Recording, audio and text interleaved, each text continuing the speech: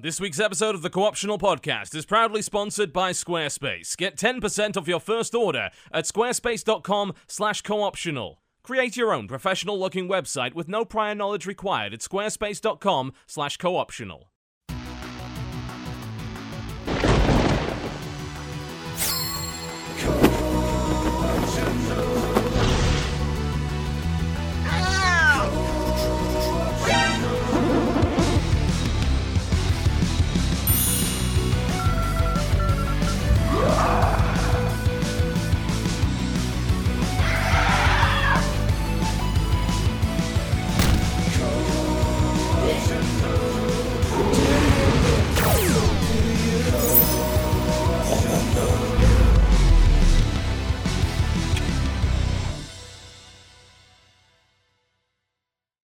Ladies and gentlemen, welcome to the Co-optional Podcast here on the 20th of September 2016. Just ignore the complete fuck-up of an intro that I just did. I was wondering what happened. I wasn't going to bring any attention to it. I may have, left the old template in there and then just stopped it and put the new one in and hoped nobody noticed. Everybody noticed. Wait, the old intro? The old one, yeah. Intro, and then you were like, oops. The disgracefully old one. And I suddenly realized, that's not supposed to be there. It's like, that guy worked for 3 months on a new animation. I forgot to use it. I'm a dickhead. That's just how it is. Love it. Yeah, it's like, hey, we're going to have one of our biggest shows in a while. Let's fuck it up immediately. That's just going to set the tone for the rest of the show. Our guest today has recently escaped the shackles of the colonial prison known as Australia. Congratulations on making it over to the wonderful land of freedom, as they call it. It'll be like this for a couple of months, and then everything's going to hell once the election comes. Don't say that. No, stop. Yes, got it just in time. Yep, just in time to see the world burn. Ben Yahtzee Croshaw of Zero Punctuation fame, welcome to the show. Hello, Internet. This is me coming to you on very unflattering below laptop screen webcam, O Vision. Yo. This is my human face. He has one. It's a real thing. If you can believe it. You've only been in the States for now 4 weeks, I believe. Roundabouts, yes. I just came over on an O1B visa, which means I'm really great. And yep. The American government just wanted me. You're an exciting broadcast personality, so please says that come visa. to America. Please, forever. And I have you to thank for a reference, don't I, John? Oh, yes. I mean, it was like a page and a half of dick sucking, basically. That's what it was. It was a wonderfully... I like to think you just doodled. A wonderfully fillatory piece. Yeah. What, just a picture of a giant penis, and that's what I sent to the US government? Yeah, just, it's like a flip book as you flip through it. Oh, it was animated. Wow. Yeah. That's very fancy. Yeah, you submitted deviant art. You were like, here, guys. This is... Yeah, that's practically it. I mean, for that visa, you just submit printouts of every website you can find that says anything about you at all. Right. Tumblr fanfiction, deviant art, fanfiction, fan art, that kind of thing. Perfect. Oh my god, if I ever have to do that at some point in my life, the whole binder is just going to be fan art. Like, look, I'm important. I don't know what to tell you. Guys, are there nudie pictures of you on the internet? Because there's plenty of me. And I look fucking fabulous. That's what I'd submit to the guy. Because yours was an O1B as well, wasn't it, John? It was, yeah. A few years ago, when they tried to convince the US government that esports broadcaster wasn't a completely made-up imaginary job. Apparently it's got a lot easier since then, but we did manage it. We drowned them in paperwork, which I think is apparently the best way to do it. Did you ever get the whole petition together and just read through it and then come away feeling really self-confident for a while? Absolutely. At least half a day, I felt like I was just accomplishing everything I meant to, and that people truly respected That's like me. Forever. Yeah, it was half a day of joy before the mundanity set in once again. It was a wonderful experience. But yeah, it is nice to have a lot of people write about you and say you're really important and you should let me pass the border. That's quite the thing. It's something everyone should get to experience once in their life. Lies? People lying on their behalf? Pretty much, yeah. It's like embellishment, Jesse. Yeah. Embellishment is the word we're looking for there. Embellishing on your behalf? Yeah. Well, when they don't need to lie, that's when you know you've made it, I suppose. Absolutely. And this is the land of embellishment. Your belly will be embellished quite soon, I can guarantee. Well, I did actually have a couple of questions for you as a fellow expat getting Fair used enough. to the American way of life. All right. So, the first one, is it normal for bread to be wrapped more than once? Yes. It's also normal for bread to taste like dessert. I'm not sure I was if you've gonna noticed. say, Yes, I I noticed that. expected you to say, is it normal for bread to taste like sugar? Because that's what every British person in my life complains about. Ever said, Because we're yes. bread. I got some sliced brown bread and I opened the bag and then I had to open it again. Yes. I was thrown. That's the fancy stuff if you're going to open it twice. It will still go off in a couple of days, regardless of how many times it's wrapped, but it also tastes like cake. Dodger's fiancé is British, has complained about the same thing. It was Pepperidge Farm, wasn't it? That's what you bought. I don't know. I just found it on a shelf and it was sliced and it was bread. Yes. You see, I disagree on the point that it's bread. I think that what they call bread over here is an unholy abomination. There's a couple of places that will do. I mean, you've got to buy sugar-free bread as if that's actually a feature, not a default position. So Well, you can get that. That was my other question. Is there such a thing in this country as a breakfast cereal that hasn't been sweetened in some way? Yes. Cornflakes, I think. They're Raisin Bran. regular run-of-the-mill love cornflakes. Raisin Bran. Y'all better cut. This is why Trump's gonna win. Talk like this. Talk like this. No, it's fine because Anti-American talk like this. Our cereals are the best cereals. Our breads are the best breads. That's why the rest of the world has them. It's all a giant conspiracy by the dental industry in this particular country. They sell you cereal for your growing up period where it's just nothing but green and red balls of sugar, and then you have to go and get extensive dental work done later in life. Yeah, it's basically how it works. As Jesse has told us before, we even put sugar on our fries. Yeah, That's just insane. It is. We're all It really hosed, is what I'm trying to tell you. Yeah, it's that's terrible. That's like the Scottish putting salt on their porridge. It is a bit, yeah. I'm trying to get proper porridge over here as well. I can't do that either. It's like, it's oatmeal, don't they but just it's call got it grits? cinnamon in it. Don't they call What's it the grits? difference between Yeah, porridge and oatmeal? that's corn, isn't it? Like grits, I think, is like a corn porridge, like with corn husk, and you eat it with shrimp for some reason. I don't know why that is. You don't have to, but it's specialty in the South. Yeah, they try guys, to do that to us all the time over here. You gotta learn all the like local things. Oh my god. There's no such thing as like just local American things though. It like has to do with the exact place that you're in. Well, yeah, I think each city has a particular piece of cuisine that they're very protective of. Mm-hmm. And that they say can only be made in that city, otherwise it's false. Well, I'm near San Francisco. What is San Francisco's specialty, Jesse? Broccoli on pizza. Is it? Is that the thing? No. Really, San Francisco is known for like having Rice-a-roni, the San Francisco treat. That's stupid. That's stupid. Rice-a-roni. What is a rice-a-roni? I don't think that there are Rice-a-roni commercials anymore, but when I was a kid, there was they used to have them. Yeah, there was a jingle that went San Francisco Rice-a-roni, the San Francisco treat. Yeah. And when I was a kid, I thought that like Rice-a-roni was what San Francisco is. Really? It's not. I've never encountered that. For is like really good Asian food. Like that's what San Francisco's known for. But it's like a super metropolitan. Like you need to go to the middle of America where like they're known for what the city's known for only one thing. Only one thing. Corn. Where Garth Brooks Yes, lots of corn. That's the entirety of Ohio. Just corn. And Nebraska. yeah. Their football team is literally the Huskers, as in the Corn Huskers. Oh, for God's sake. What was that campaign? What was that? Corn for days.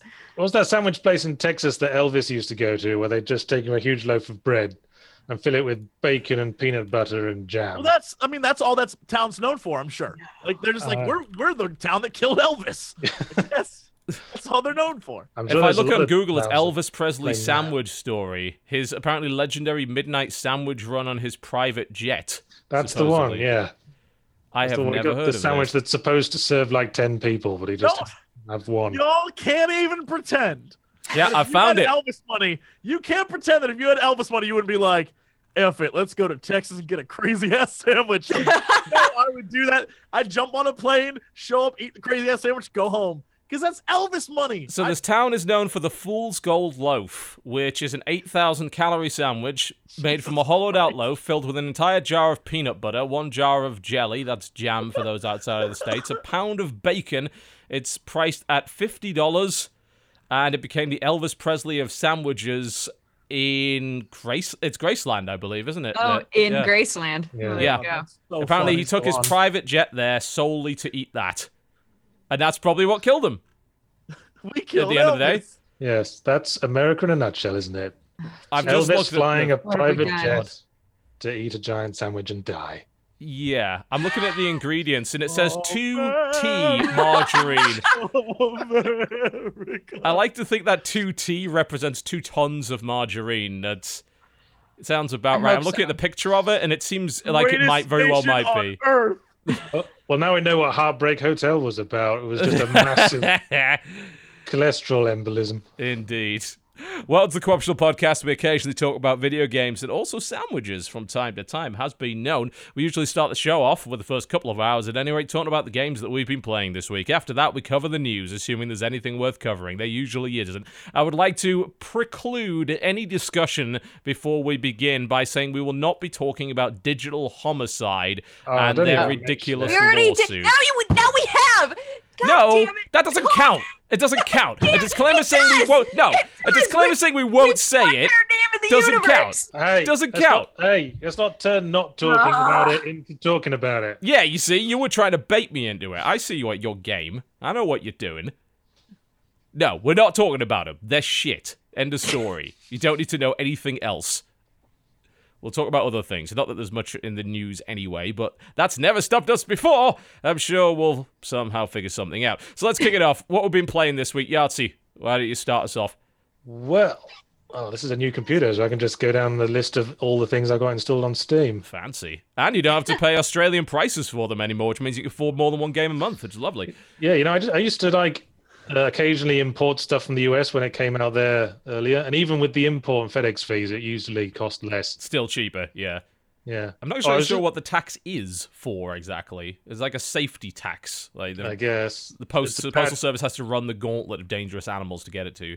Well, it's just because there's a bad case of nanny state going on in Australia. Indeed. Yeah, they have to keep reminding people to put shirts on and not beat their wives. Yeah, they forget that very frequently. Well, last night I was playing a bit of Halcyon 6, Starbase Commander. yes. Have you played that one? I have, yes. What do you reckon to it? Because I was quite intrigued when I played it. I really got into it far more than I thought I would. Yeah, I'm not usually into the space strategy thing. I mean, besides FTL, Yeah. which I clocked in 95 hours in. Yep. Yeah, I haven't played it much, but I'm getting quite into it. It reminds me of XCOM in quite a few ways. Yeah, and definitely in terms of the base building, that's the sort of vibe that I got from it, and the way that you tech up against a foe that is extremely dangerous. I mean, the trailer kicks off by saying, like, oh, what if there was a alien god, and what if he really didn't like us? And you get this starbase, which allows you to build up your crew and build different ships and weapons and things like that. Your crew members and ships have a tendency of exploding violently. Yeah. It's like it feels like they throw 5 different things to do at you, and you've only got one tiny fleet to do it all with. Yeah, you're very, very limited in what you can do and the decisions that you have to make, and that means the rest of the universe gets progressively worse around you, and it's kind of a damage control game, I think. Yeah, it's like those games where everything's fucked right at the start, Yes. and everything else is like Metroid Prime, say, where you lose all your abilities It looks great. right after the intro. I love the aesthetic to it. It reminds me of sort of 90s DOS games, sort of towards the tail end of when they were still making games for DOS before they went to Windows. That sort of really nice quality, colorful, detailed pixel art. Got some really cool animations going on with it. I particularly like just the way that the aliens just usually come apart and splatter everywhere. That's nice. Yeah, it's fun. Yeah, it's been in early access for quite some time. I played the early access version a while ago, and I thought it already had quite a lot of legs, and it seems like it's got even more now. When I played, it didn't have the ground combat. That has a particularly red shirt vibe to it from the looks of Yeah. it. You send your crewmates down, and they instantly get murdered or pulped, and the animations are suitable for that. They just melt down to the skeleton and fall on the floor, which I think is wonderful. So I wonder if it's a bit much that and the ship combat, which is basically the same but with ships. Possibly, yeah. Like I like to people compare to a mixture of FTL and XCOM, which I think there's definitely there's a strong feel of that. But what they ignore is the fact that the battles are basically Final Fantasy RPG battles, like classic turn-based JRPG sort of thing. You have a turn, you use an ability. They use an ability. They use an ability, so on and so forth. Yeah, it's very much focused on creating vulnerabilities in the enemy so that another member of your party can exploit them. Could shoot the shit out of it, yeah. Yeah. But the management layer is what keeps me in it, because it's, okay, those battles, they're fine enough, they're entertaining enough, they're not amazing, they're not something that I actively pursue in it, but because I'm constantly getting new stuff and new ships and I'm having to manage my resources on top of that, that's sort of what makes everything interesting, and that's what gives me the XCOM vibe, because that had that layer as well. I always feel a little bit paralyzed by games where everything's thrown at you right at the start. Like, should you be expanding the base? Should you be building new ships? Should you be exploring, like, interspacing exclamation marks? There's a lot of trial and error in that, isn't there? I think especially in the first few rounds of XCOM you have, whether it be the new or old one, you still run into that problem where it's like, well, I think I'm doing the right thing, and then suddenly at some point you realize, well, actually I'm fucked because earlier on in the game I didn't keep up with this particular aspect, and now I'm being utterly overwhelmed and I can't do anything about it. So that does sort of justify a restart. I was trying to think of like how you could really fix that without holding people's hand too much. I think it's a I think it's just an inevitability of the genre, really. I mean, that's why I don't usually play like these big strategy games, like real-time strategy stuff. I prefer a game where I'm directing. I got to worry about one thing at a time, Yeah. Like Dark Souls. I'm just one guy. There's a big queue of horrible things in front of me, and at the end of the queue I can go home. Yeah, I'm never good with games where I'm supposed to be in charge of a lot of stuff. That's kind of one of the reasons why I really didn't enjoy playing Mass Effect games, because they were like, I mean, you play one person, but you're also controlling everybody else. I'm like, I don't want to. Can't they just do their own shit? Like, I never used the party control mechanics in Mass Effect and got through them all perfectly well. There you go. Unnecessary mechanics. I guess they feel like they need it or something. Yeah, I think at one point in Mass Effect it just came down to your two party mates were basically just extra abilities for you. You just hit the ability button, they do it without you having to control them. It's like, well, I mean, that's cool, but I might as well have that ability myself because it's the same effect. They'd do it instantly as well, I noticed. Like, it would be immediate response every time you hit that button. They wouldn't just get in a position to do it. You'd hit the button and almost immediately they'd fire off whatever crazy special shot that was. Like, wow, God, you're responsive, Jesus. It feels like the BioWare RPGs are always trying to, like, reinvent the wheel with the combat. I mean, Dragon Age Inquisition springs to mind. They had that thing where you could sort of freeze time and direct all your party members. Used it. Not in 3, no. Yeah, it was necessary in the first one. I took one look at it in 3 and never used it again. Well, it's probably for the best. As soon as you decide to move around in that mode, you realize that the camera collides with terrain. So instead of it zooming out to be kind of a tactical view like the first game, which played more, honestly, like Baldur's Gate than anything else. You just wind up obscuring your view even more. Yeah, it's like, all right, okay, I want to get around the... Oh, I've just run into a hill because the camera counts as like an entity in the world and it collides with everything, so it's a pain in the ass to use. And to be honest, like, unless you turn the difficulty up to complete maximum in that game, you never needed it anyway. You just beat away at things. That's so stupid. Yes, absolutely. Well, they've got to have their unique selling point. Otherwise, everyone will complain it's just more of the last one. Yeah. The problem was, like, the latest one was just 100 hours of MMO questing. Well, yes. Which was not very interesting, honestly. Didn't like that. I'd rather go back to the first one. I kind of liked 3 more than 2. I mean... I liked it from a story perspective, mainly. Because 2 just feels like a dude and his neighborhood watch group.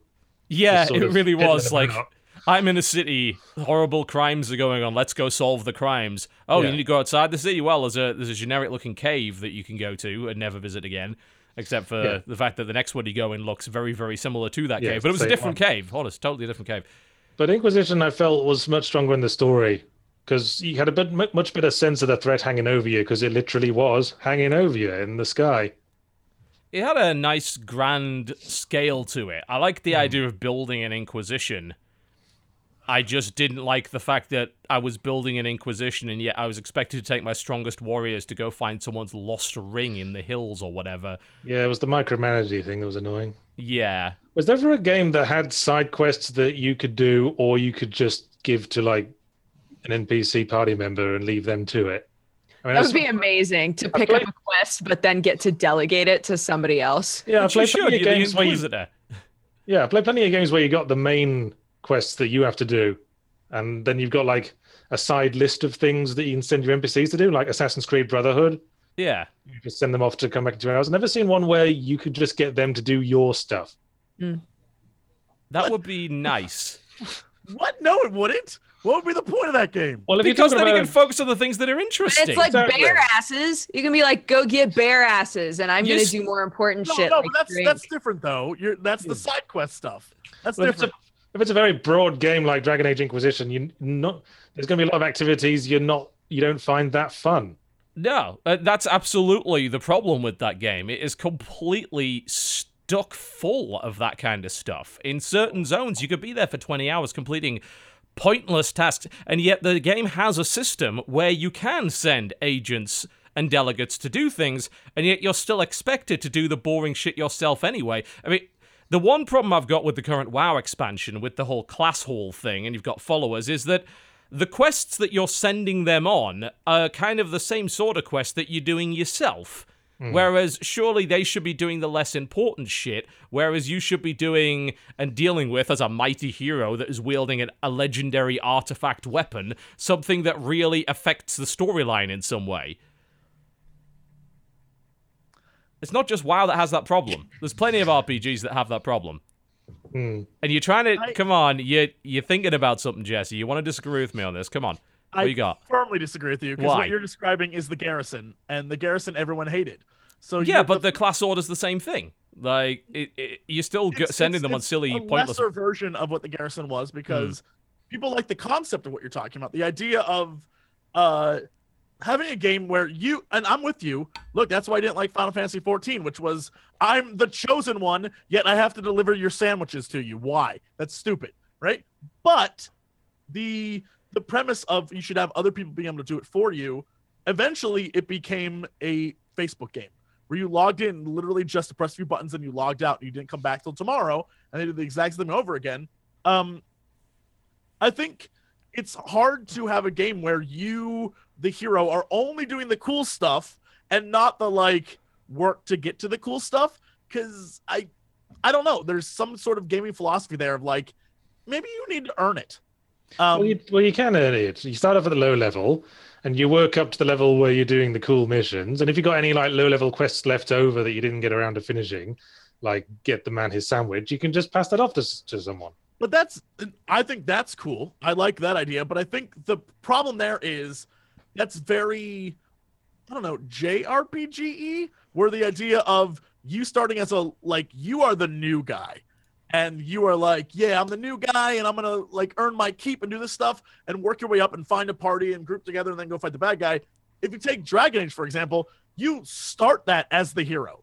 I have this awesome power from the get-go. And in a game like that, you totally shouldn't have to do like, I'm going to go deliver sandwiches. You shouldn't have to. I'm going to pick up herbs. Yeah, and I that's feel the biggest problem with, especially with frickin' Dragon Age Inquisition. It's like, how much foliage do I have to pick up during this game? All of it. I love that shit. You're wrong. All TV. of it. You're wrong. I will never understand your desire to do that. That's just the select it all. completionist in you. It's the reason why I go to conventions and get all the shitty shirts I'm never going to use. I must have them, TB. I would say that if it's in terms of foliage collecting specifically, Okay. if it's between Dragon Age Inquisition and Witcher 3, I think Witcher 3 did it better. Having not played 'Cause Witcher you all 3, care.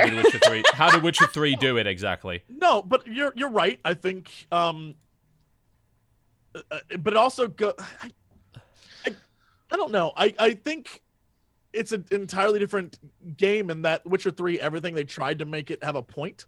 rather than Dragon Age, which was a lot of like, I mean, you're helping. You're helping spread the stuff. Yeah, the Inquisition. The ideals of the Inquisition. The trouble with the foliage collecting in Dragon Age Inquisition is that that's mainly the reason I never used the horse in that game. Because you got on the horse and then you immediately had to get off it again in order to pick the nearest flower. Yeah. And you never know when you're going to need 30 of those things. They just spring it on you every time you want to build something. Yeah, it's like, hey, you want to build this cool upgrade to your castle, which I like the idea of having a home base that you can upgrade. I don't like the process of apparently having to gather the entire building material block for the castle myself, rather than having someone to go and get it. That was the one thing you could delegate. You could send some guys to an arena to pick the resources, and then come back with like 3 of each. Yeah, it wasn't anywhere near enough. It's like, you need 60 of these. Like, well, we got 4, boss. And I'm like, right, okay, you go back out there and get some more then. How did that work in Far Cry Primal? Because wasn't that an aspect of Far Cry Primal? It was horrible. Yeah, it was just as bad. It was just as bad. It's one of those things where they created it, but you're way better doing you're way better off doing it yourself. Well, it would be hours before they came back. Like, your little village had the ability to go and bring you stuff, but it took forever, and when they came back, they brought you the wrong shit. You couldn't like order them to do it. They just do it. It was an automatic thing. It was like the shipments in Mad Max when you had it set up so the raiders would come and bring you some scrap or something at some point. You know what you reminded me of is one of the Harvest Moon games, where at the start you choose if you're going to be the boy or the girl, and the one you didn't pick is like your farmhand. And you can tell him to plow the field or like plant whatever, but he'd do a really half-assed job if he wasn't fond of you.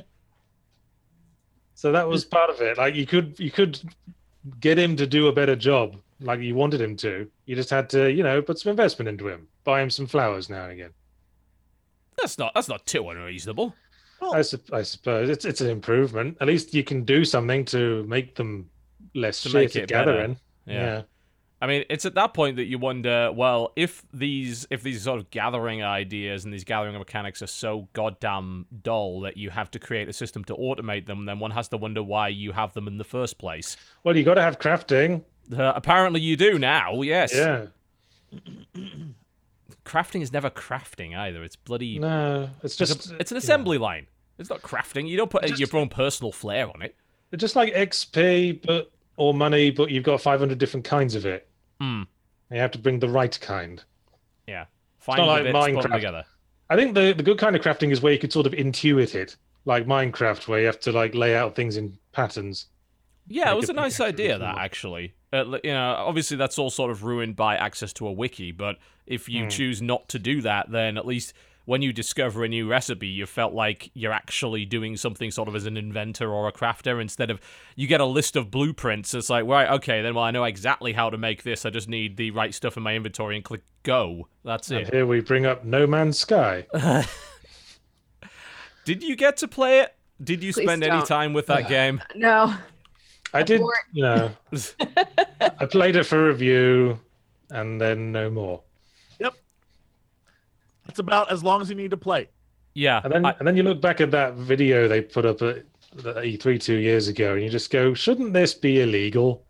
The amount of fucking excuses that keep getting made for that people will dance around the idea that is false advertising. And that to me sort of blows my mind. Maybe it's a more American ideal, because in the UK, the Sale of Goods Act is fairly clear about this shit. You can't actually put a bunch of stuff on your product page that isn't in the final game. And as I go to No Man's Sky's Steam page, what do I see? The first order playing video is that. It's of the E3 thing 2 years ago. Yeah. The UI isn't remotely the same. The way scanning works is not remotely the same. There are creatures on there that do not exist. The amount of activity going on in the air is not something that happens either. That even like the graphical fidelity, there is not a single planet in that game that looks anywhere near as good as that. Yeah, pop-ins like crazy. Yeah, the main argument, right, is something along the lines of, well, it's their product and they have every right to change like what their product is going to be like, but they weren't showing us the product is the point. Yeah, they didn't make an effort to inform the people who are going to be buying the product that that's what it was going to be like now. Well, yeah. I think it's the big issue, right? As far as I'm concerned, they deliberately hid that until launch. I mean, the screenshots on the Steam page are false. They're from that footage. These screenshots are not representative of the game. They're still there, and what's incredibly telling about that is that the development studio went utterly silent after the first couple of days. They have literally not spoken on social media or to anybody in the press since the game came out past the first couple of days of, there's some tech issues, we're working on them. That's it. That's all they've done. They have gone into hiding. It's like Niantic all over again. It kind of is. But the thing is, they've left that stuff up. People, as you said, will make the arguments like, they have the right to change it. Yes, but then they have to tell people they've changed it. Yeah. You can't then use the older footage as the means to advertise, in fact, the only means to advertise your game. There's not a single accurate screenshot or video on that store page. Not one. It's all still from 2 years ago. I think the accurate thing is the 35% positive user reviews. I would say so. 68,000 reviews, only 35% of them being positive. That certainly sounds about right. There's not a single positive review on the front page in any way, actually. They're all negative, all the top voted ones. And you can never necessarily trust that because I think it's very easy to get on a hate bandwagon for a game and people will mass up fun. Well, you found one. I found one positive review from someone who's played it for 147 hours. Okay, I mean, give them credit for that, for sticking with it, certainly. It just says, not for everyone, ... Not for everyone. That's the ultimate cop-out. Glowing recommendation. Not for everyone, but I like it. That's the extent of the review. Great. Perfect. Wonderful. Thank you. That's brilliant. I remember when this game first came out and all of the articles were things like, this man has spent 100 hours on his very first planet. Will he ever leave? Find out. I'm like, Jesus Christ. Why? This is the boring content I've ever seen in my life. There's nothing on the planet. There's nothing ever worth exploring the planet for. You land on the landmark, collect the thing, which lets you have a few more words for the language. If there's a pickup, grab that. If there's a little abandoned base, go there, get the thing inside, and then leave. Once you've got the resources to take off again. The entire first few weeks of this game was that before it was on PC, almost every person you saw was gushing about this game. Yes. Console players were losing their minds over this game. The minute it hits PC, everyone shits on it. And I think we've talked about this before. It's probably because PC players have access to games that are very similar and way better than this. Yes. And console gamers don't. Yeah, they don't do exactly the same thing, but they tap the same vein. They go after the same desire. Whereas on a console, no. I mean, you generally don't even get a game that lets you fly around in 3D in space. That's not a genre that usually lands on that machine at all. Much less here's an infinite universe to do it in. Yeah, No Man's Sky feels like I compared it to Spore in my review. Mm-hmm. The Spore was supposed to be this big galactic thing, but what it amounted to was just lots of little things to do smashed together. Yeah. And No Man's Sky sort of feels like one of those crappy Steam survival games with a bit of Baby's First Elite Dangerous on the top. It's like absolutely, yep. That game has not got a single individual element to it that I find compelling. Not one. And that's... Most of those survival games have something that I think is pretty neat or well executed, or at least has a core gameplay loop that's interesting. No Man's Sky suffers from perhaps the worst crime of all of just being boring whatever you do in it. Doesn't matter what it is. And some people have described it as, it's more of a cerebral Zen experience about exploration. And it's like, that might be true if I didn't have to refuel fucking everything every 2 minutes. That definitely gets rid of a lot of the Zen, honestly. Yeah. It's funny, when you go past a certain point of procedurally created content, it all just gets samey. Mm-hmm. It's a sort of horseshoe theory, I suppose, of it. You just go too far in the wrong direction. And honestly, this was something you were saying a couple of weeks ago, Dodger, that procedural generation to you is no longer a selling point. It's actually a negative. Yeah. It's put in the features list. Yeah, I think it can... Stand by that. Yeah, I mean, I agree with you. I do. I don't think it's... I don't want 18 quintillion planets. I'd be happy with 10 good ones. That would be fine. I think if you have some procedural generation, it can be all right. Mm-hmm. Yeah. Like if you're just working with like a roguelike sort of thing, where you got a really good combat engine, and a really good realized visual design, and you just randomly generate some levels for it and have some design stuff as well. Yeah. It can add a bit of lastability to it. Yeah, I mean, you can just connect pre-built rooms in a different order and then throw together a couple of procedurally generated corridors or whatever, or have a part of the room which maybe the room is 80% the same every time, but there's a couple of things that could be different that sort of move around, so go the half and half approach. I think that works pretty well. So you can't memorize the layout. You can still surprise the players. Yes. With like monsters jumping out. Yeah, but there's a feel that each level is still well constructed and well conceived, and everything's there for a reason. A lot of these procedural games, everything's there. It's like, well, why? Why is it there? Like, is it there for a logical reason? No. Is it there to help the game flow? To make sure that every, say, 30 seconds you're finding something cool or interesting? No, it's just there. I was like, well, that's not fun then, because there's probably not going to be, when I go into this cave, will I find something cool? And the answer is usually with procedurally generated games, no, you won't. So why go in the cave?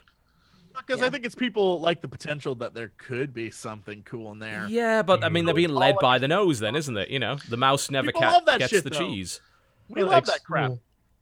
Binding of Isaac, I'd say, is a game that is pretty high on the random levels, but it still manages to be compelling because it's about a very simple core game mechanic that can be twisted in all kinds of ways with single pickups. Yep. It's also a session length thing, isn't it? Because you've got an Isaac session is a self-contained experience, and once you die, all right, you know, it's bookends it. It's a start and a finish. Okay, maybe you get a suboptimally generated level set this time around. Well, I mean, it's gone now. You died. Cool. Let's roll the dice again. You know, and maybe next time it'll be better. It also benefits in the same, and maybe this was kind of touched on, but it also benefits in the same way that WoW does, in that it's been around for a while now and has a lot of variety to offer. Yeah, it's got a lot of development time behind it now, so it's stock full of things. I mean, I feel like if you've never played Binding of Isaac, it is probably, assuming you like that kind of game, which I unfortunately don't, but if I did, I would love to dive in right now because it's like, wow, what a content-rich experience. Yeah. After years and years of having it worked on. Yeah. I think one of the problems with a lot of procedurally generated games right now is that, it's procedurally generated, but it still somehow manages to be boring, right? Yes. Like I'm still seeing the same things over and over again. I'm still seeing the exact same monsters over and over and over again. It doesn't feel like the gameplay experience is any different, even though you're offering me this thing that's supposed to be sort of like random. Well, that was definitely a problem I had with the Curious Expedition.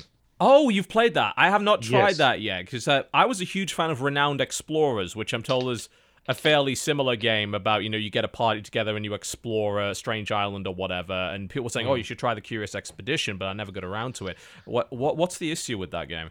Well, I've played it a bit, and each time you, like, start a campaign, you lock yourself into 6, like, adventures successively. Mm-hmm. And every adventure sort of feels the same to me. You go to a strange land, you find a native village or two, you kill a tiger, and then you find a golden pyramid. But it's not like Isaac where the gameplay fundamentally changes based on the random rolls. It just all feels like, you know, the same adventure, but you're taking a different path each time. Right. Renowned Explorers has a similar issue, but I think it gets away with it because the actual combat system behind it is very in-depth. It's very interesting the way that they have created these different systems in different states that interact with each other. And as a result, you kind of go through it. It feels very much like each island feels kind of like an FTL run. And it's always going to have a theme. It's going to have a set of enemies that are specific to that island, a set of encounters. You're obviously not going to see every encounter every time. But the combat and the core loop is just so good.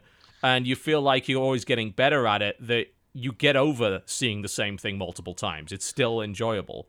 Yeah, well, if the gameplay is fun to play, that compensates, doesn't it? It does. Each time you play it, you get the catharsis. Mm-hmm. But I think the Curious Expedition goes for a bit more of a focus on storytelling. Right, like it's a less pen combat. and paper RPG thing. Combat's done with sort of a dice rolling pen and paper style system. Ah, okay, yeah. So yeah, it kind of loses something because you're seeing the same encounters all the time. Yeah, I don't think I necessarily find that interesting as a result. I think, you know, with Explorers, it was definitely a case of, I just love this hex-based combat based on the emotional states of the different characters on the screen so much. I like to be able to befriend a sheep and make it run off and win the fight that way. That will never get old for me. And you can just, even if every other aspect of a game is terrible, if hitting things feels good, it's still worth playing in my eyes. Well, that brings me to another game I've been playing this week, which was Mother Russia Bleeds. Oh yeah, how'd you feel about that game? I liked it because it is very cathartic. You hit something and it sounds like you've punched a bag full of Doritos and slime. That's satisfying. It is a messy game. I mean, I looked at it. It wouldn't be as fun if it wasn't messy. Indeed. It's part of the catharsis. Gave me a bit of a Splatterhouse vibe in the sense of when you punch things, they explode into bones and meat kind of thing. Well, not so much, well, not just that, but Splatterhouse also had like a sliding tackle move, which you ended up relying on for most of the game as well. Yeah. It has drawn some controversy for just being horrible, but, I mean... Well, sure. What do you want? It's Devolver Digital. What do you want? Yeah, it's like, okay, it seems like it's very deliberately designed in that way. You're not really supposed to feel what you're doing is a pleasant act, which is fine. Well, they do sort of present it in a almost sort of cartoonishly wholesome kind of way. Interesting. And the way it's presented as like a brightly colored pixel art 4-player brawler, it's sort of distancing itself from the actual gritty realism of the stuff inside it. Yeah. If you see what I mean. Yeah, I'm sort of getting the vibe from watching Northern Lions playthrough in the background right here that's currently on the screen for people. Yeah, a lot of blood, a lot of... You can punch people into the ground. That to me very much gives me a Hotline Miami vibe. Yeah, it's very... They have an aesthetic that they love, for sure. Like at Devolver just in general. Yeah, and it's interesting to point that out because Devolver, of course, is not a developer. They're a publisher, but they tend to go for a certain kind of game. Yeah. I've noticed. And pixel art and gore. Yes, both of those things. It's like, all right, it's colorful and cartoony, yet adult. It has gritty themes. It can be... particularly gross, if that's I don't like that word. I think it's a silly word. It's a childish word. The word gross? Gross, yeah. It's just... I feel like that's an underutilized word. You think it's underutilized? I think it's overdone now these days on the internet. It seems to be a generic word for, I don't like it, and I'm sort of put off by it, but I can't quite identify why. Right. Sort of just a filler term, more so than anything else. Grotesque? Would that be a better word? That's a great word that's underused. It's got a Q in it. And not many words we use online have that, especially when they don't start with it. So I think we should go for that. This guy, I'm watching the screen right now and looking at Mother Russia Bleeds, and he's fighting pigs, quite literal pigs. Yes, you get to beat pigs to death. I was always a huge fan of Streets of Rage, and I always felt like the combat in that was incredibly cathartic because of the amount of impact that's going on. I'm getting that vibe from this. That's definitely, impact is definitely the word. Yeah, a lot of splodge when you hit something and bits of it come off. I need to try it. I've had review code for this a couple of weeks. I just have not got around to it. Wow, that pig's head just exploded. Huh. That was unnecessary. No, I mean, looking at this game. Disagree. None of this is necessary. It's games, for God's sake. Absolutely. And I like that. It's nice sometimes just to... at the end of it feel like, it's like, I've done a bunch of horrible things, but it's video games, and that made me feel better. There's not quite enough video games that let you do that. It's like, well, we have an important moral message to share with you. It's like, sometimes I'm up for that. It's not like games can't do that. Absolutely, they can. Most of the time, they ham-fist it horribly. And then there are some times when you're just punching a ham with a fist. And that feels cathartic. Ham-fisted. Oh. It's like, was it clever? Was it dumb? Who knows? But I want to beat the shit out of some pigs now. And topical. So clever. Absolutely. I want to beat the shit out of some pigs. I'm gonna... Still gross, but like so clever. I'm going to play the shit out of this. This actually looks great. I don't know why I haven't got around to playing it yet, but... So your overall sort of opinion of it is pretty good, right? Yeah, I'd recommend it. Cool. Excellent. What was the last game that Devolver put out that sucked? Oh. Because they've got a pretty good track record right now, I think. they're not necessarily for everyone. It's not for everyone, guys, but I'm looking through the list of stuff that they released by release date. So what did they put out? Mother Russia Bleeds, obviously. Something called Neurovoida. Oklos, that's the Greek mob simulator game that we all rather liked. Yeah, that was pretty fun. A little bit of Pikmin, a little bit of beating up giant Greek gods, and a little bit of Discord. For fuck's sake, they published Reigns, which was a lovely little game. Oh, yes, I played that. Ah, it's great. That's the only reason to use my phone that I found in the last 6 months or so. They It's also like Crusader published... Kings meets Tinder. Yes, Absolutely. absolutely that, yeah. Also, With a did you know they Satan dog. published a bunch of weird short indie films? Really? Indie films, really? Yeah. So I did not know that. So they published a 5-part documentary called Let's Play, which is about making indie games. But they also published a few other movies. Please Hold is a short comedy about the frustration of call centers, the idiocy of online dating, and the utter bamboozlement that comes to one poor chap when his dream woman moves in next door. And her head explodes. It's awesome. Bamboozlement. The ending The is bamboozlement. amazing. The Doghouse. A man becomes obsessed with discovering why his new dog's former owners gave him up for adoption. That's a movie. Canna's Belly. Demon Dog. December Dog. 1915, a young British soldier ventures into no man's land only to find his beliefs challenged in a way that he could have never possibly expected. The Mechanical Bride. Discover the state of the art in artificial companions, from life-size silicone love dolls to humanoid robots and the men who build and love them. Go on. Yes. Yeah, so they've published a bunch of those. They actually have now a company called Devolver Digital Films. And, oh god, that's creepy as fuck. I just went to the Mechanical Bride screenshots, and I am terrified. Yeah. Not into it? Don't like it? I just want to see if I can find a trailer for this on YouTube so I can inflict it on all the viewers right now. Because this is terrifying shit. Clicked on our viewers. They're gonna be like, I'm downloading that shit. I love it. Yeah, go buy it for $1.99. Yeah, Don't Devolver get Digital us has... banned on Twitch. That seems like such a whimsical thing for them to do. It's almost like, we have a lot of money now, let's now have a film division for the sake of it. It's like we're now too rich for our own good. The start of this trailer is highly bizarre. It's all sort of 1920s monochrome with him building a doll. And oh, Jesus God. It didn't. Right! That was tits. Okay. If we're kicked off... I said, don't get us banned on Twitch. If we're kicked off Twitch in the next 20 minutes, that's why. I'm They're so not real thrilled breasts, that- even I'm though they so look... thrilled that happened. Here's a bunch of silicone heads.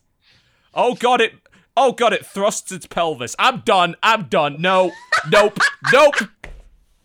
Devolver Digital, what the fuck have you done? What Are an you age we live surprised? in. This seems right up their alley. It actually does. That's the This seems sad like exactly the sort of movie they would be like, If anyone was going... here's some money. I need to it make a happen. gif over the break of that slowly gyrating doll and just That put was it the on loop. slowest thrust I've ever seen in my life. Oh my to be fair. god.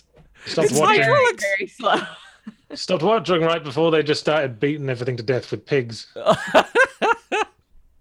Wow. Yeah, so I don't want to. I'm not going to judge their film division. I think their game division's doing pretty well. Their film division might need a little work. Flawless, guys. Keep it I up. think we should all watch this film and then come back and do a full review, a full extra co-optional video podcast. It still will not change my opinion. We're already a I will fuck video a robot. podcast. We don't podcast about video, like So like a video movie podcast about video, a videos. movie podcast. All right. But This is only with the the same Devolver- company that published Hatterful Boyfriend. I just want to point that out. Pigeon Devolver dating, video mechanical breasts. Perfect Yeah. together. It's Yeah. lovely. Absolutely. Wow. Yeah. Mind blown. Well, Incredible. it's having sex with birds, isn't it? Oh, yeah. Devolver Digital is currently down, apparently, Oh, we crashed devolverdigital.com because everyone bomb rushed the site trying to find because everybody the was like, silicone tits. "Boobies." Great. Sorry, Devolver Digital. We're such simple creatures. I don't think we owe them an apology for that, honestly. No, not at all. Yeah, you apologize, Devolver Digital. Apologize to the Absolutely. world. Absolutely. For scarring me for life with that trailer. Good lord. I'm surprised that trailer is still on YouTube with their now ad-friendly content policy. I would have thought slowly gyrating mechanical sex dolls were not advertiser-friendly. What are you talking about, man? That's perfect advertising. Yeah, don't censor me. Free speech. Free- Everyone's gonna Half the people watching this went off to go and find where they could get a gyrating mechanical pelvis. Free speech. Oh dear God. Anything else you've been playing this week that springs to mind? You know what? I've been on a huge Quake 1 kick recently. Any specific reason? I was going to say, was that inspired by something specific? I don't know. I guess it was, because the new Doom came out this year, of course. And I played that, enjoyed it very much. Yeah, it was great. But I tried to just play it in a more casual setting. But it just felt like a bit of a faff. Starting the game, going through all the screens, loading up. And then I thought, here's Quake. It's fast. You can just load it up and be straight into it. And it's the same sort of fast-paced 90s shooter combat I was after. I just got weirdly into it. I played through the whole thing on hard, then tried again on Nightmare, and then tried again, but without quick saving. Are you so excited for the next one? Are you so No. excited for the new Quake? He's not much of a multiplayer fella, honestly. No, I'm not online multiplayer sort of thing. No. I just played through all the single player monster stuff. And the new Quake, I'm not seeing much of the original Quake in that. No, Quake Champions. That's what. It's definitely more Quake 3 Arena than anything else. The weird thing about Quake 1 being that, it was built as a single-player game, but it eventually evolved into Quake World, which really was the godfather of online multiplayer shooters, Huge. Well, it's just because it was a really simple... The engine was just a really simple framework. You could just do anything you wanted in. You could. I remember playing all sorts of incredible mods for Quake. Airquake, which turned it into a sort of behind-a-fighter game. Did you ever play Slide Quake? Oh, yeah. That was the one where you just sort of had to surf along the different surfaces and bounce all over the place, right? Yeah, and you only accelerated when you were on a downward slope. Yeah, it was skiing, basically. Yeah, it was skiing. I used to play a lot of that, just by myself, just trying to beat my times. There's a game called mod called Tremulous, which turned it into a real-time strategy. Also, Quake Wars. And then, weirdly enough, there was actually a game called Quake Wars that came out after that. Your mod's had nothing great. to do with it. God, yes, they absolutely are. It's... Jesus. Isn't it weird when major companies really hate mods? Isn't that weird? Isn't it weird when their name is Sony? Shut down that whole thing, like it's not going to breathe new life into their game and keep it relevant for longer? Isn't that weird? I mean, it'd be absolutely terrible if you gave control to your users. They could do horrible things. They're going to do terrible things to the game, really. Yeah, terrible. I mean, we can't give them that much control. Ensure it's still playable 10 years down the line. Something like that. Indeed. Well, the thing is, if you do that, then you can't sell them a remaster later down the line, or something along the lines of Duke Nukem World Tour. Oh my gosh, so true. How are we going to make money if we allow mods? Yeah, we need to be able to release this game once Not again. like people would buy that game much later because of a mod, so that they could play the game. Oh, totally not. That's never happened in the history of gaming. No one, a mod has never revived the sales of an older title. No. It's a shame that'll never happen. Yeah, it's a shame that will never happen. You're right. It could, but it's just a pipe dream right now. Just a pipe dream. Well, the new definitive edition, though. Well, the new Doom was trying to do that integrated mod thing, wasn't it? Which isn't a terrible idea per se, but the weird thing about Snap Map is that I assumed Snap Map would actually be a hell of a lot easier to use than it was. Is it not? I thought that it was. When I was preparing for the video on it, I spent a good 6 or 7 hours watching tutorial videos of how to do things in that editor. If you want to make a map, it's super easy. If all you want to do is put preset rooms together into a map for your friends, that's a piece of piss. If you want to do anything more complicated than that, it has a full-on scripting system in it. I've heard it's a bit technical. I played one mod yeah, it is. around when it came out, which was like a Harvest Moon mod. Oh, yeah. There are some things you can do. I was trying to build a very, very basic kind of League of Legends-esque game where I could get dudes to spawn on either side and you could collect currency to buy weapons. It took me about 6 hours to learn how to do the very, very basics of that. And then I ran into the limitations of the actual program. Because of the fact that it has to run on consoles as well, you're usually limited in the number of units you can spawn at any given time, which made the whole thing very difficult. But now, apparently, there are some real mods that do that, and actually work pretty well. But it's probably still an inferior version of Forge for Halo 5 at that point. How many, what's the concurrent user base like on that game right now? For Doom? Yeah. That's a good question. We'll find out by Steam charts. I imagine it's probably not that high because, I mean, when the multiplayer came out, it wasn't what a lot of people wanted. Yeah. I didn't hate the multiplayer, I'm going to be honest. It wasn't what I thought it would be. It was a bit slower. There was less movement involved. It felt a little bit Halo-like with the 2-weapon system and everything like that. You know, I really just... And they've now finally released this, or they're about to, an actual proper deathmatch. I mean, they launched Doom without a deathmatch mode. Everything was, like, team-based or something along those lines. There was no, you go in with a pistol, find your weapons, everyone's trying to kill each other, you find your power-ups, you kill each other that way. That mode didn't exist. And that, to me, was mind-boggling. Because I would have played, I think, a lot more of it if I could just jump in and do a bit of that. Concurrence-wise, about 2,500 a day. I don't know how many of those are playing single-player and how many are playing multiplayer, though. But I don't think the editor thing ever really took off in a way that people were willing to spend enough time to make a really good level for it. Yeah, so if you're going to do, like, you know, make your own game stuff within a game, if you're that way inclined, there's plenty of stuff that you can do that without having to be tied to a game these days. You can just mess around with Unity or Game Maker. It's surprisingly easy. In fact, there are entire companies who have made their livings on just doing that. Yes, I released a Game Maker, more than one Game Maker game on Steam. That you did? What is it called? I made a game called The Consuming Shadow, which is a Lovecraftian roguelike game. That is wonderful. Where can we find it? And how much does it cost? You can get it on Steam for $9.99. That is a bargain. Incredible. Yes. You're practically giving it away. I bet it's so fun. I also made the zero punctuation game Hatfall. The Hatfall game, yeah. Game Maker.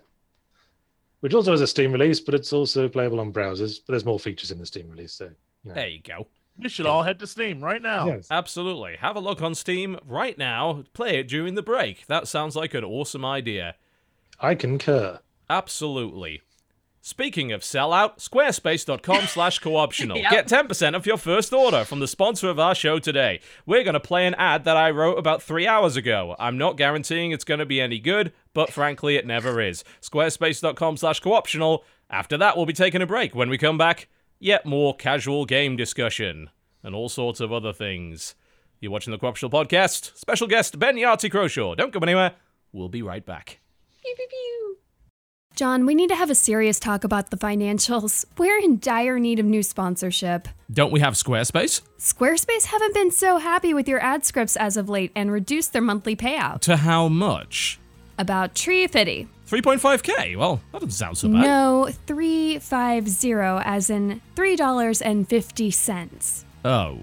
Well, don't we still have the YouTube AdSense revenue? Thanks to the new ad-friendly policy, it is now literally impossible to create a video that is considered friendly enough to advertisers to place ads on. What about too many sodding games? They misheard it as too many Sodom games. It offended the religious right, who forced our advertisers to pull out. After Hour? References alcohol and encourages children to attend underground back alley speakeasies in pinstripe suits.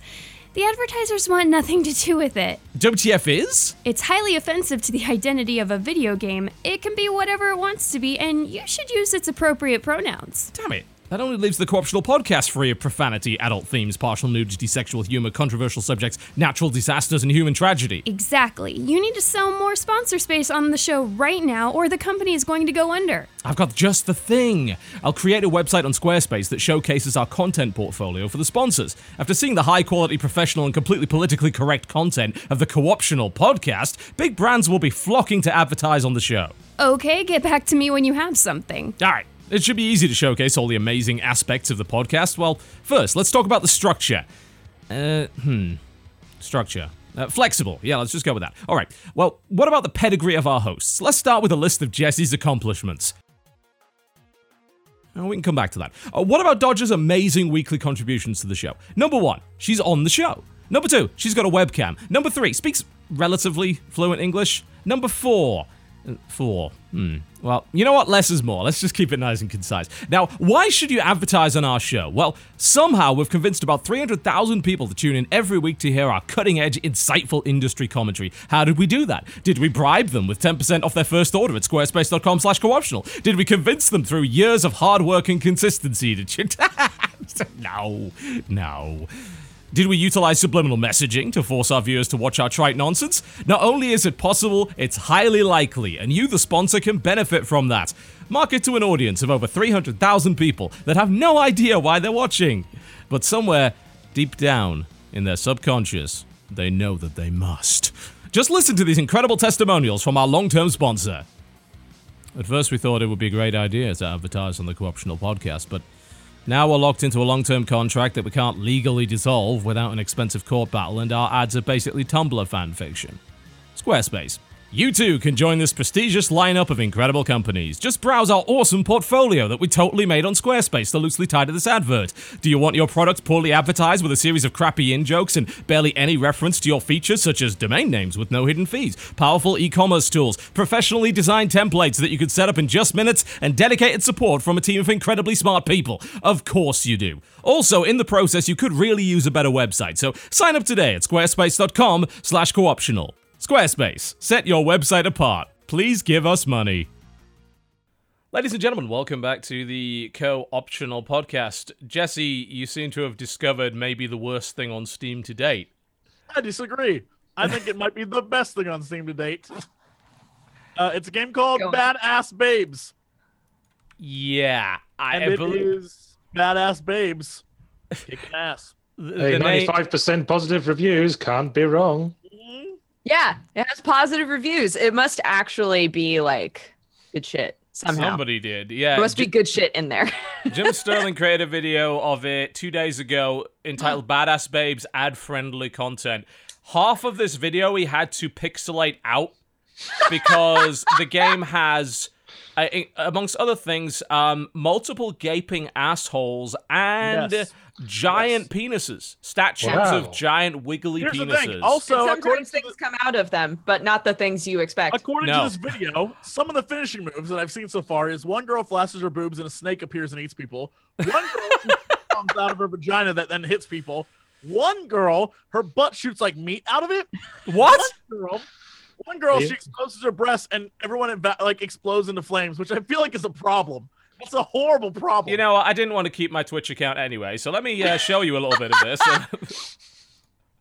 Be careful. Look, it's up. It's just be careful.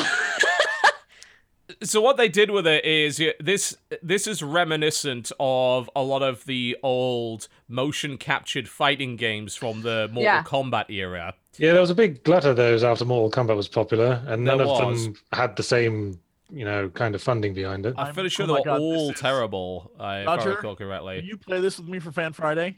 Yeah. Yes, totally. I won't be able to monetize any of it. I don't give a fuck. I must play this game. It's just, technology has not helped this genre or style at all. It has not got any better. It's, the sad thing is, a game like this could almost have, if it was done, there's a dragon that came out of her nipples. Yeah. Fuck me. It hasn't happened for us yet. Don't spoil. No spoilers. Well, where else could it come out of? Oh, there we go. There are alternatives. Oddly enough, we didn't see Booby there. We just Oh, you can buy blow up. This is actually what is it with us and silicone blow up dolls this week? That's more of them. I like how the zombies women. If this was done right, you could make something that is a giant parody of this and probably make it fun and amusing. But it doesn't look like this is a parody of anything. They're taking this far too seriously. What do you mean? You think this game is taking itself too seriously? Yes, have you read the dialogue? Meat comes out of somebody's asshole, John. Do you think somebody was putting together this game and was like, this is going to be... I think they probably... This is the kind of game where they would write a lore reason for that.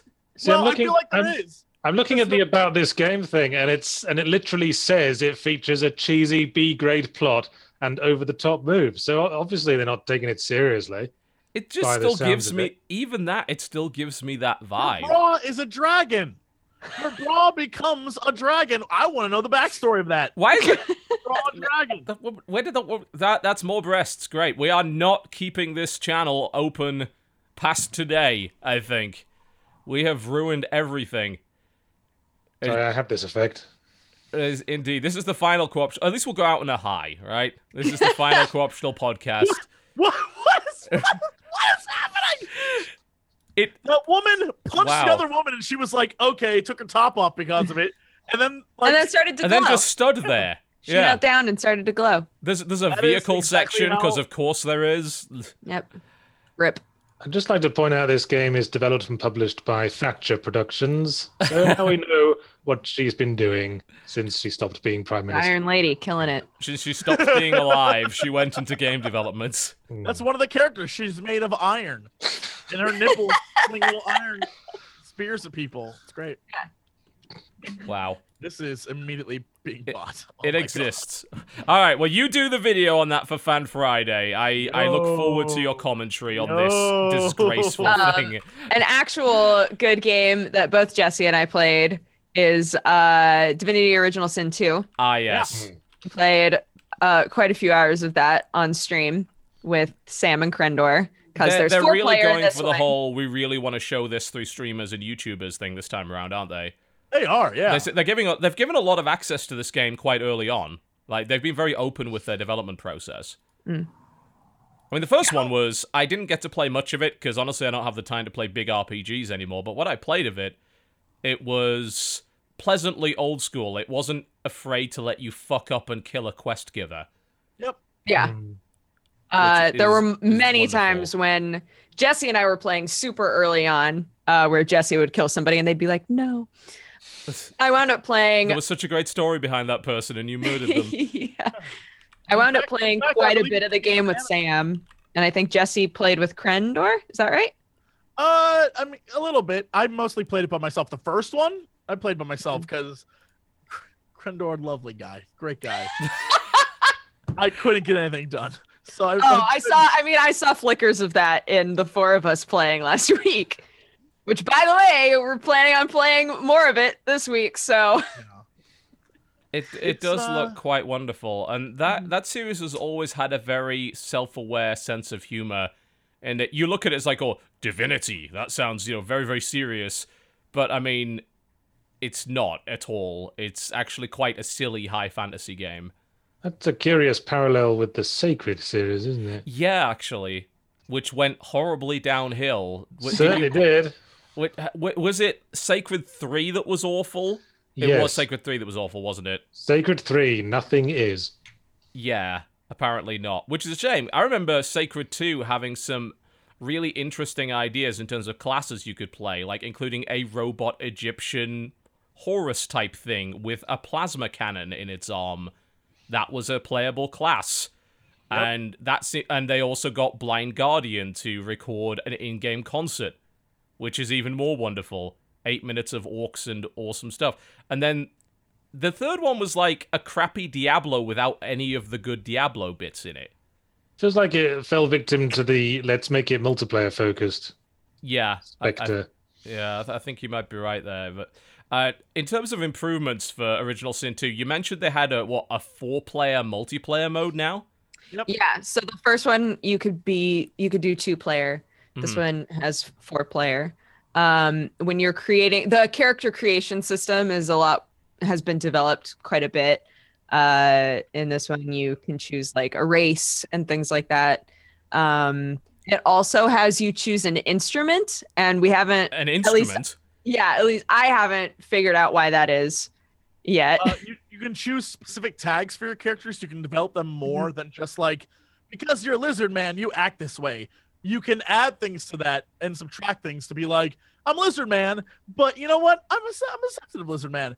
And that plays into conversations that you have. So those tags will like show us like, this is how you could answer this conversation. So they're kind of like personality traits that you can add to your character? Yeah, and because that was one of the things that was so cool with Divinity Original Sin is you would talk with people, and depending on like your intelligence or your charisma or things like that, it would add dialogue lines. Like an old RPG, like the good ones. Yeah, the classic ones. Exactly. And then those things could get better or worse depending on confrontations that you had with the other player, because that's how the co-op aspect would play in, is that something big would happen and then you could have a conversation with the other person and either argue about what you were going to do or have a discussion that sort of revealed something about yourself that would affect your stats. And that could play into later dialogue options as well. I love that idea of, being able to, in terms of RPGs with co-op, anything that's got a dialogue tree, it was always like, well, how the hell does that work in co-op? I love the notion that you literally argued with each other over the decision that you were making. That's great. That's awesome. It was very cool. Because this is also a game that isn't like go directly here or go do this, like it doesn't send you to do a direct thing. You sort of pick up on what you're supposed to do by talking to people. The 4-player really helped because we all sort of went our different paths. And at one point when we were playing, Krendor decided to get like animal speech so we could talk to animals. Okay. And one of the animals was this rat that was like, oh man, oranges. I smell oranges. I don't know what's going on with oranges. And we were like, oh, okay, cool. Thanks, Krendor, for that information. But what happened is much later, you discover that there's a guy way off in the woods who he wakes up from a dream and he's like, oh man, oranges. I love oranges. And it all connects together to an actual quest eventually. And you're like, how'd that even happen? How did we get a quest out of this? But all those little bits helped us solve a thing and escape the first area, which was pretty cool. Yeah, I think that's one of the ways that they wind up making it so that you can kill literally anybody, is that there are lots of different ways to sort of wind up in the same place. You guys were literally in the middle of a quest when I caught up with you, and I was like, oh, this is the dude that lady over there was talking about might have a map to be able to get us out of this place. So you guys were like, we don't care, we're already doing it. And I was like, yeah, never mind. But I was able to still talk with the guy and like be like, oh, I met so and get more information out of him. So I think, that's the way that they make it so that you can kill a quest giver, because you don't necessarily need a quest giver. You can still wind up doing the same quest or being involved in the same storyline, because there's so many different ways that it like creates. I mean, it also reminds me of playing like a pen and paper RPG where the dungeon master is going to contrive a reason, even if you fuck up in a variety of ways. Like, well, I've got to think of some way that'll let them do this. It's almost like they've pre-thought of all the stupid shit that the players could do. But I do like the idea of having 4 people together so you can get your heads together. Because the problem I've got with the questing requires you to pay attention thing is that I then just get stuck and don't figure it out. But if you have a bunch of people together, you can figure it out between you. That would probably be a lot more pleasant to play, I think. Well, you're absolutely right that it's very much like you're playing a tabletop RPG, and that the DM has like, this is where you're going to go. Like, you all need to get to the city. But the process of getting there, there's like 12 ways that you can get there. And in this case, you're trying to escape from this island to begin with. And literally, there were numerous ways you could do it. And I think we just did almost all of them because we could. And it's really interesting. I love the way they put this game together. Mm-hmm. It does look very promising. It's interesting because a lot of RPGs that do the string of pearls thing where you can go different paths, but it sort of feels annoying. They all lead to the same place. Mm-hmm. Maybe the difference is just having more ways to do, like the whole weird network of connections. Yeah, make it less of a sort of obvious. What was the? It was the thing for Mass Effect, wasn't it? It's like it's wide in the middle and then it all comes together at the end, sort of thing. So what happened in the middle really doesn't matter. There's so very little obvious about this game that I think like that's what makes it work. Is that it will not ever hold your hand, and so you're just kind of stumbling in the dark to begin with. And then when we did that, and then we started figuring stuff out, and it was like we clicked as a team real quick. It took like an hour or so, but once we did, we were getting stuff done, and. The thing about it is it's a game about exploration, so you get a ton of experience for exploring, but it's also a game where a guy that's one level above you can still destroy your ass, like ruin you. And so it's about being slow and methodical, but also at the same time being willing cooperating, like actually working as a team matters a lot in fights. Being like, okay, so I'm going to do this, and then you make sure that you're over there, and you try to get around this place because you don't have any ranged stuff. And that again is a tabletop feel as well, isn't it? You know, that's the sort of thing that would happen in a board game or in a pen and paper. You know, that sort of the social planning aspect of a battle. Like in theory, you could all do all of this yourself in a sort of single player environment, but it's a hell of a lot more fun to put your heads together and try and work your way out of a problem.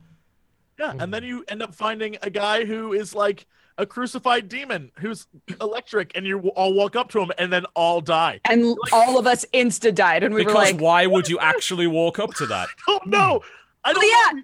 That's I love a game that's not afraid to let you fail.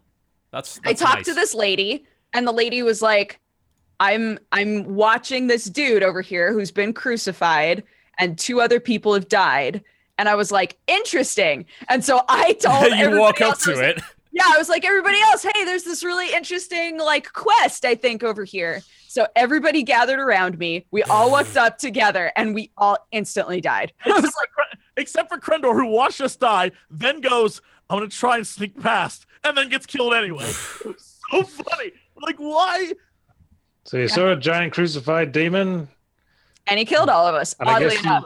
Killed all of us. Guess you haven't watched Neon Genesis Evangelion and didn't know to stay away. No, we yeah. didn't. Well, we I mean, didn't- the quest text tells you to do that, and I just love the way that I think we've been conditioned in many ways to assume that everything is sort of interactive and won't sort of kill Yeah. you if it's a quest object. Oh, I bet because- we Oh, can yeah. talk to him. No. Yeah, I bet we could talk to her, whatever. Or I'm the chosen one. I won't be affected by this thing that affected everybody else prior to me. I just love the fact the game's just willing to say, no, you idiot. Like, it just said you shouldn't do that. Why did you go and then do it anyway? That's That's The other nice thing approach. that's kind of nice is that, I mean, we're a few hours in. We ain't the chosen one. We're just some fucking prisoners who don't want to be there. And like, I think that that's kind of cool too. Well, presumably there'd be a point in the game where you would be able to go up to the crucified demon and not immediately die. Yeah, I hope so. But at the same time, if that moment never exists and that guy just always insta kills you, I'm also kind of cool with that. Like, Yeah. It's just, you're it's not just a game that invincible. fucks with you. Yeah. It's like, don't go up to the obvious death trap. It's like, well, maybe I can go. No, it's still a death trap. Don't do it. Just don't. It's put there to. It's an idiot check. It's put there to. I don't think See if that's you're paying fair. attention. I mean, games are like designed based around encouraging you to go towards the dangerous thing. I mean, then to say, "Ha, you went towards the dangerous thing, you idiot!" Stab. That seems a little unfair. I think that's nice. I think it encourages a common sense approach, and instead of nothing could ever possibly go wrong, I'm always going to be protected or given a second chance. It's nice for a game to suddenly turn around and say, "No, don't stand in the fire." It's like, but I've got to protect. No, the fire's bad. Stop it. Use your common sense and avoid it. I think the weird thing about Divinity and this When you as talk well. about crucified demons with lightning around them, I think common sense sort of drifted away at that point. I mean, granted, don't stand in the fire. We all know not to do that. But you don't know about that crucified demon. You might, Well, maybe- now we do. Now we've learned our lesson. All right. Now you've learned. Now you're Now- dead. Now you I can would- apply your lesson. Thank now that goodness, you're dead. Sam is constantly auto-saving Constantly or reloading. constantly saving while we're playing. I would just love if that was one mystery that everyone assumed there was a way to eventually solve it, but there just never was, and people spent months trying to figure Right. out that demon, and maybe it was just a incredibly ridiculous Easter egg or something along those lines that somebody eventually came up Right. with. Like the pendant in Dark Souls. Absolutely, it's like, was it for? What's it for? Turns out, fucking nothing, But it's a mystery, and it gets people talking, and it makes the whole environment of playing that game, especially together, far more interesting. It was like I keep bringing up basically- Fez every time that came out when there was all those mysteries in that. It's like everyone trying to solve it. That was pretty great. Well, you made me think of Resident Evil 7 now. Oh, the sort of demo- what's the It meaning contains behind the demo? Yeah, contains the mysteries that no one has resolved, probably because there's no way to resolve them. We just got done playing the new update on Sunday. Oh, is there a new one? Yes. So We found a use Oh, for that no. bloody dummy finger yet? there is and there isn't because they're awful people. So Okay. the new update for Resident Evil 7 is essentially they've added a new room, and then and you have to go through the same plot and path. But when you get to this new room, there are a bunch of new things in this new room. There's ammo on the ground that you can pick up. You can now use the axe to break open boxes and grab ammo. There is a dummy hand that you can stick the finger in, and it makes like a pointer like that. And then there's bloody writing on the wall that's like, it will point you to where the graves are at. And that's it. And then you get another call from Ada Wong that's like, there are many doors and they'll all be open, but not yet. And you're like, and that's it. So it's like maybe 20 minutes of new content. It kind of sounds like it's gradually turning into a Resident Evil game, Yes. bit by bit. Well, with that said, it's so odd to just hear that a demo is being updated with content. That's not usual. They improved the graphics, or at least they changed the lighting to make it look a little better. They added more places the young, creepy ghost girl can appear. There's a lot to it that I still don't understand what the hell it has to do with Resident Evil. But what I will say is right before we got on the air, I'm going to see if I can find this and send you the link. At the Tokyo Game Show, I guess Twitch broadcast some of Resident Evil 7. And it literally it's basically trying to hide from a crazy old scary woman, but it looks like every other scary game that's come out in the last, I don't even know how many years. It doesn't look like Resident Evil at all. So it's just first person, you got a flashlight, you got no visible means to defend yourself. Which I'm not cool with. I don't like that idea at all. I hate this. I think if any series should not go in that direction, it's probably Resident Evil. Yeah. Well, it was sort of doing the unnerving horror thing from the start. It just wasn't very good at it. It was extremely cheesy in the way that it was doing it. Yeah, I personally think Resident Evil 4 was still the only good one of that series. I recall playing Code Veronica on Dreamcast and being fairly impressed by that. I was more of a Silent Hill boy. Me too. I'm too much of a coward to play Silent Hill games. Couldn't do Drop it. that bomb in chat too. Apparently, this is I linked it to everyone, and I guess this is footage from the actual game. That's what everyone's saying. It's Resident Evil 7 Biohazard PS4. It's basically just a first person. You're walking through a house and an old creepy lady chases you. Yeah. And the people playing are like freaking out and scared, but it's not Resident Evil. I don't know what it is. And if it was going to be a reboot, why not just call it Resident Evil? Just Resident Evil. Resident Evil. You could argue Resident Evil in the sense that 6 there's an one, evil residence. I guess that's true. I mean, yeah, that actually, come to think of it, makes it the most Resident Evil, with the exception of the first one. There's a house for once. It's like, instead of anything else. I mean, to be fair, Resident Evil 6 went so far off the goddamn rails that one has to wonder what Resident Evil actually is anymore. Yeah, they really ran that into the corner, didn't they? Wrote that into the corner. Because they just brought all the characters and all the backstory back and then just made a big mess. Yeah. Like child finger painting. Bizarre. But I'm just so intrigued by the way that they're doing this whole update the demo thing sort of as a constant, both marketing strategy and kind of alternate reality game or whatever. I wonder if it'll work out, because the thing about demos is that they usually dominate the stream space and the news for a few days or weeks or whatever, if it's something like the Resident Evil 7 demo, and then people don't usually come back to them. No. The media doesn't usually come back to it. Yeah. I think if you could There's create always a gonna be new compelling enough things in set the of cycle. mysteries, and it seems like that's what they're trying to do. As Jesse, you were mentioning, and you mentioned it as well, what's the use for the finger, what's the use for the axe, and all that kind of thing. Right. I think what they're trying to do is generate enough interest in that story that websites will come back when someone finds a new thing, or they update the demo or whatever, and that sort of keeps them in the news cycle. They also slowly change the world. So one of the things I think is interesting is that in the living room, one of the chairs is missing now. And the portrait of the family, it was 2 old people before. Now it's 2 parents with 2 kids. There's a door that is now kind of covered over with mold. Like, things are changing, and it has that sort of mystery to it that will keep people coming back. I don't know if it's going to sustain itself. Like, people will come back and play this one, but if this doesn't keep them gripped for the next time they update, then I don't know if that's going to be a huge success. But for the moment, it's like, all right, okay, I'm kind of into what you're doing. It's an interesting idea. Yeah. I'm not sure it's creating a story that's that intriguing, though. I mean, it's a spooky Texas Chainsaw house, and there's scary people in it. That doesn't seem that breaking too many. Well, I mean, they tried to pull a PT with it, didn't they? But absolutely. But then all of the mysteries were just like, well, actually, there is no answer to this. It's just it's a dead end. It's a red herring. So yeah, if there isn't some payoff quite soon, then yeah, people will probably lose interest in it. Yeah, I feel like a lot of people are trying to sell horror games off aesthetic, which is important for sure. But I think people are also now, because there've been so many horror games and we had that huge influx of just interest in a lot of horror games. Kind of as a that result now of people Amnesia, also really, wasn't want a new concept. Yeah, you know? Amnesia, the Slender thing. it? Yeah. I mean, there's been a lot of Outlast, like you are just so many. defenseless, run, hide games.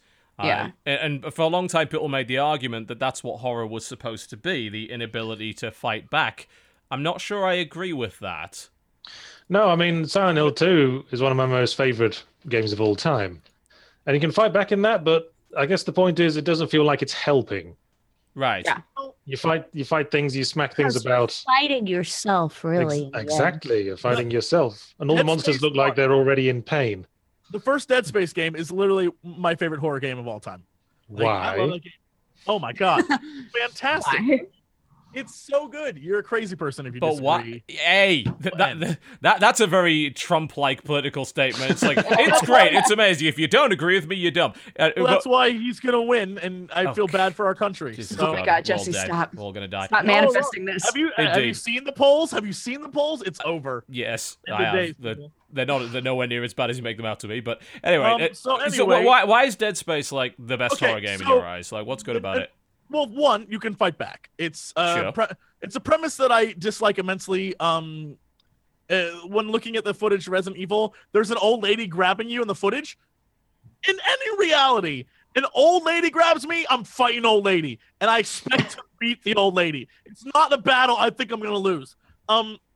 Also, I think the premise, it wasn't just jump scary monster men. It was the overall feel and the story of you are I mean, it's all spoilers, but the idea of I think what we you're can doing probably there. spoil Dead Space 1 at this point. That's Mm. fair. But the premise of like you were trying to find your girlfriend in this, and it's this crazy ship that it's more psychological than it is about like the monsters, right? The scariest part of the game is the fact that you yourself are slowly going insane, and like everything. I think it's brilliant. Everything down to the freaking like chapter titles is all psychological messing with you. I think it's a very well put together like horror game. I couldn't say the same about the second or the third, but I feel like the first one is like it's a cohesive, not drawn out experience. Like a lot of horror games have that last section, which is I could do without this, just remove it. And I think it did what it needed to do very, very well. And I will never have a complaint about that game. The element that I liked about the Dead Space universe in general was that there was a layer of sort of religious cult-like behavior over the Oogie Boogie Boogie aliens. It was Yeah. a little bit absurd, though. Certainly. Like, yeah, these people just these crazy people in this Scientology-style cult who all act in the most ridiculous way imaginable because they're convinced they're going to go to heaven through all the horrible stabby monsters. It's, I'd have it's, thought- that is I'd have thought it's definitely a I'd thought trope, the moment isn't the it? stabby monsters came out, people will be saying, "Hang on, I don't A remember mistake this was sign made." up." Yeah, Well, I think that's a second and third game kind of like problem, but in the first one, the crazy people they get crazy because this giant obelisk of doom is making them that way, and so it isn't that they're like, yeah, no, this is a cool cult that we want to. It's they're just like warped into believing that this is the right way to do it, and so they go crazy and scribble on the walls, and I love that. I something about that is always more scary to me, that like walking into a room and seeing that something insane went down here, but the room being empty. Like whatever happened right before you got there was nutso, and you System don't know Shock what 2 it was. was the master of that. Mm. Yeah, System Shock is awesome. But it's, Well, I I'm guess this also- is a sorry. Sorry, Shall I go first? go for By it. all means. Well, I guess this is a subjective thing, but I didn't like Dead Space because I feel it had no subtlety whatsoever. It was all giant monsters jumping right out of you, all fully illuminated, going blah, blah, blah, blah, blah, and getting right in your face. And every single time a monster appeared, there'd always be the same violin shriek on the soundtrack. It started getting predictable. and then they stopped, and then what would happen is like a grate would open with the violin shriek and nothing would come out. I love that shit. Like it got me. I don't know. It was- It's just like one of those things that it was so simply perfect in my mind, but it's also, I think everyone has an idea of what they consider good horror. Mm-hmm. And it never, Like what works for them. and it rarely ever matches up with anybody else. Like there's very few times where if you go to a horror movie with a bunch of friends, half the people are going to love it and half the people won't. That's just like life. People just have different ideas of what scary is to them. I look down on horror that feels like it has to rely on jump scares. Mm-hmm. I think Dead Space was very jump scary.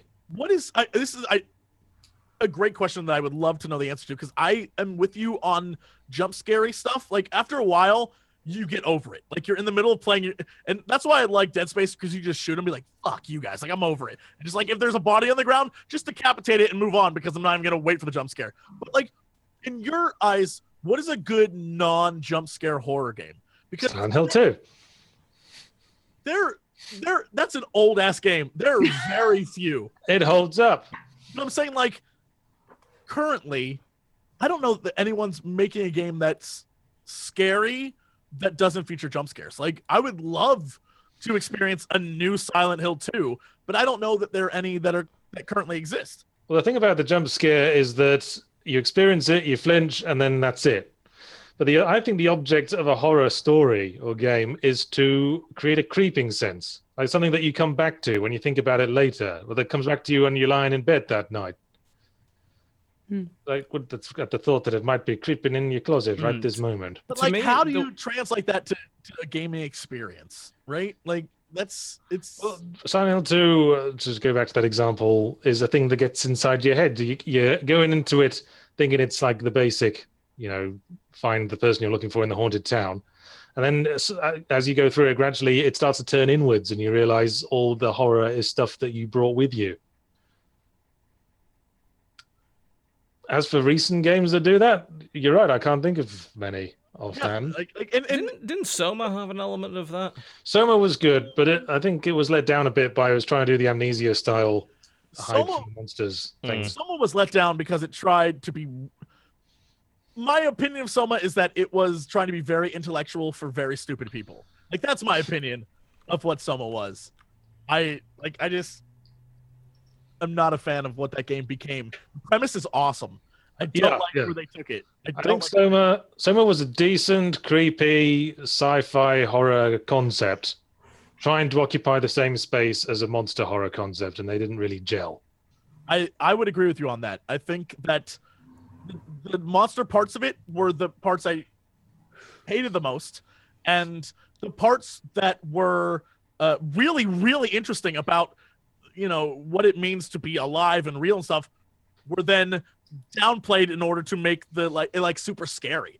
And I would have loved just a really good sci-fi version of that without it being like, oh, so this is really creepy. Like, it doesn't have to be. The thought of it alone is like, what is that robot a real person? Like, that alone should be like, what? Like, that should occupy your mind. I don't know. It drove me crazy.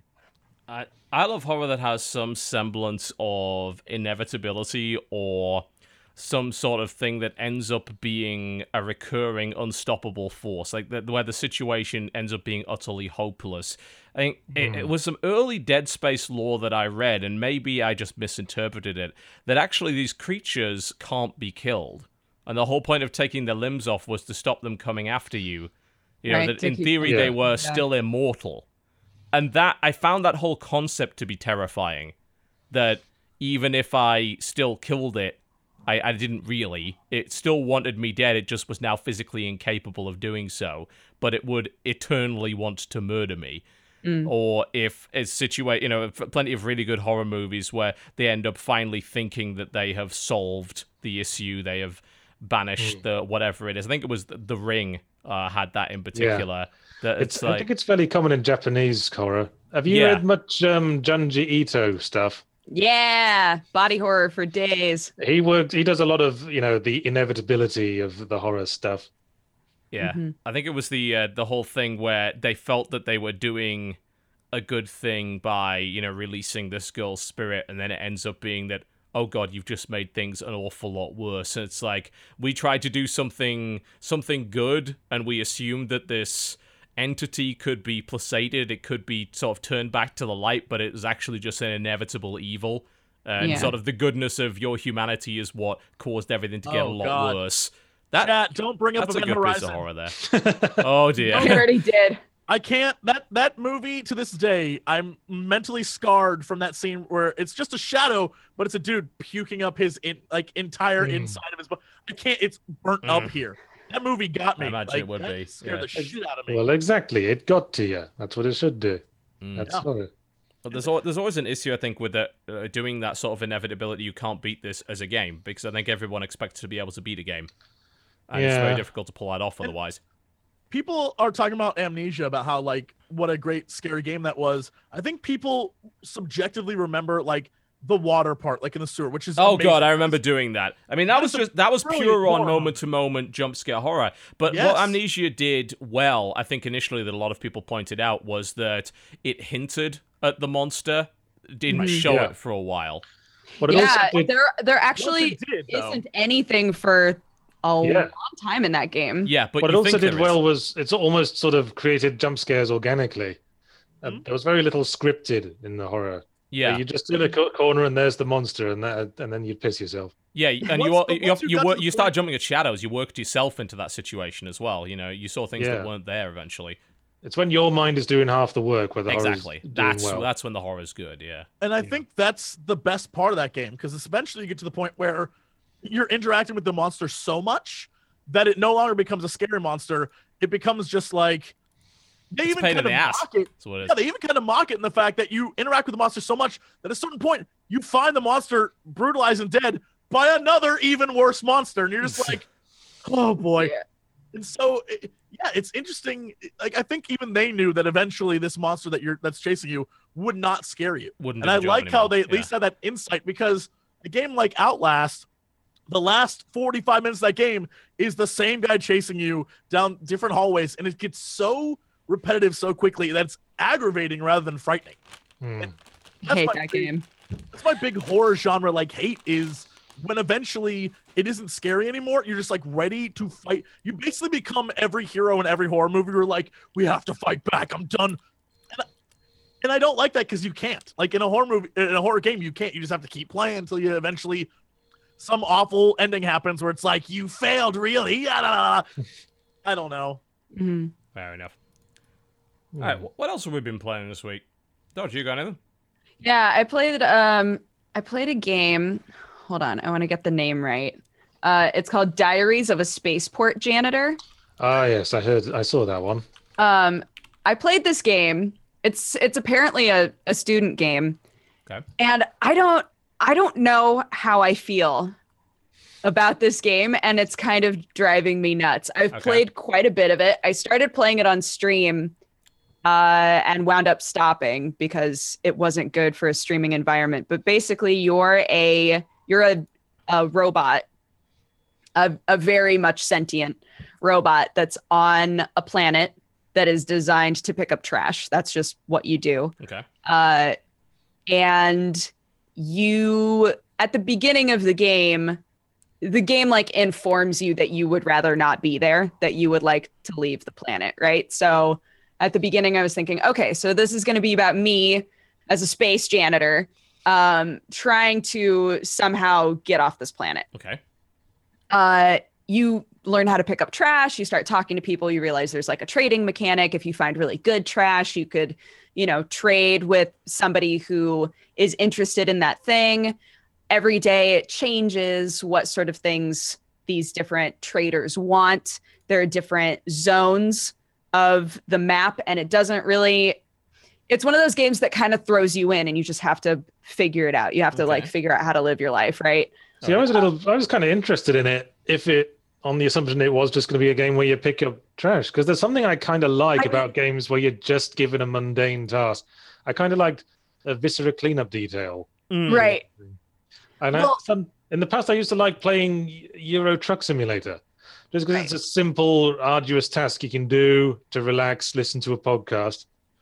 Well, what's interesting about this game, and I think why I'm still so intrigued with it, even though I can't tell if I like it or not, is that you wind up being cursed. You have this skull that's following you around, and you realize, okay, so the game, my quest in this game is to become uncursed. Okay. But the longer that you play it, the game winds up more being about kind of this, I don't know, like you pick up trash. The more trash that you pick up and get rid of, you get money the next day. Okay. But the game is like, well, you have to eat. You're like, oh, right, I have to eat. You have to buy food.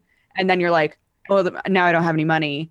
And it winds up being kind of this strange cycle of like, I'm not progressing, right? You're just, you wake up every day, you pick up trash. You feel like you're spinning your wheels a bit. Yeah, you feel like you're spinning your wheels. And so that's why that's how I felt the entire time I was playing it on stream. I was like, I'm not progressing at all. We're not getting any closer to breaking this curse. And part of me is like, I kind of like just picking up trash.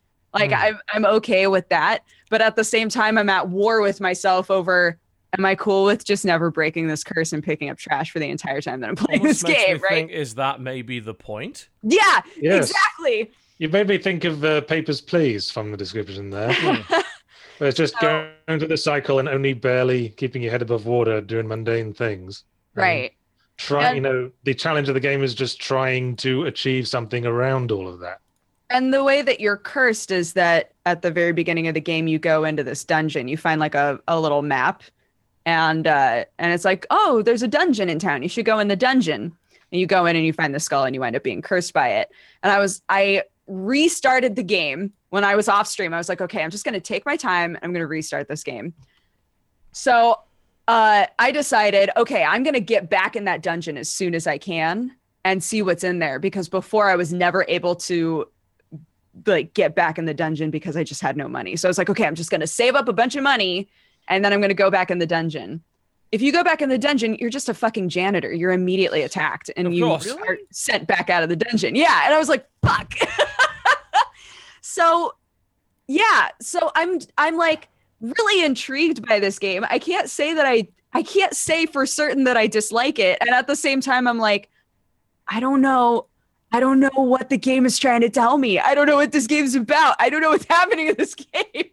So, well, that's a ringing endorsement. I don't know. Seriously. I mean, you've made me want to play it now. It's interesting. Yeah, and it's a student game, but there's a lot to it. There's a lot of interesting stuff inside of it. And I plan on playing more of it. Trying to find it. It's buried under a layer of repetitive, mundane gameplay loop. I don't know what it is. What? Can I ask Which you... sounds like, again, that it is deliberate. Yeah. You said it wasn't very streamable. Is it just because of the gameplay loop? Like, what was... Yes. Because for me, I got frustrated because with me and like a few thousand other people playing this game together, essentially, with no progression, it turned into a lot of people in chat being like, you need to be doing this, or you need to try this, or why are you doing that? And it became very frustrating for me because I was like, the lack of progression combined with people trying to tell me how to progress, but those things weren't working was frustrating. And I can't imagine it was very interesting to watch either. Yeah, exactly. And I was like, this isn't fun for you guys to watch. This isn't fun for me to play on stream, right? So I'm going to try this off stream. And I did have a lot more fun playing it off stream. But yeah, I feel like the game is literally about like inevitable dread and the cycle of being low on the totem pole in economies. I swear to God. Maybe it is. Maybe that is what it is. I swear to God. You make all this money, right? And you walk by the wrong fucking guard and he's like, hey, you piece of junk. And he takes all your money. And you're like, what the fuck? Like, he just gets so pissed. Like, but I think I like it. I don't know. Maybe I hate it. I don't know. That's what a lot of Steam reviews are saying, that, you know, that it's a game about being an insignificant blip. Yeah. You know, and being stuck in a dead end job, which I'm not sure if I'd want to play a game about that. I'm intrigued that someone has gone down that route. Certainly, I'd have said the same thing about Papers, Please if you just described it. I mean, you're totally right. It does not sound interesting on paper, but outside of that, it ends up being compelling. It's that whole video games have to be fun. It's like no. But video games must be compelling in some way. Yeah. Yeah. If you And it is manage to do compelling, that with for sure. otherwise mundane stuff going on, then more power to you, I think. Did you play much Stardew Valley? Me? She played the hell out of I it. played a ton of it. Yeah, I played it for like 60 hours in 1 week and haven't really touched it since. I mean, I sounds like got a good married, week's and then I worth was of work, like, yeah. I did it. I bagged the boy, and now I'm done. That was your end goal. But I've heard that he's like added stuff to that game constantly since Yeah. it's come out, and it makes me want to go back and like start over and see what's different. But I've always found farming simulator games very satisfying. For some reason. For some reason, I just have trouble stopping playing them because they're doing you get into the one more day sort of loop. Yeah. Oh, well, today the parsnips are up. Better make sure. Yeah. Put those in the box. You're like, oh, but I need to do this one thing, and when I come back, I'll forget that I needed to do that thing. So I should probably play for one more day. Right? That's one of the reasons why I'm so well. It's kind of similar. I'm really terrified to start Mystic Messenger. That's a new mobile dating sim that came out. That's by this company called Chariots that makes really, really good dating sims. They made this game called Mystic Messenger, and it's all like it's like a text message simulator game. Right. And they've designed it in a way where it's like you get text messages from the game, and I'm like, I can't start that.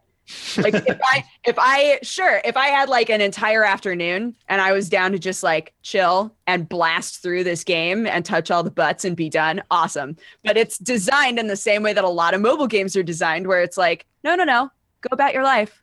We'll remind you that we're here. Like I can't do that. I can't do that shit. That's what the Mr. Robot game is as well, isn't it? Where it's pretending to be a real thing, or you found someone's phone and you get messaged through an app. I found that idea intriguing. I'm not sure I'd play a lot of games that did that, but it would be nice if you were going about your day and happened to have your phone on you.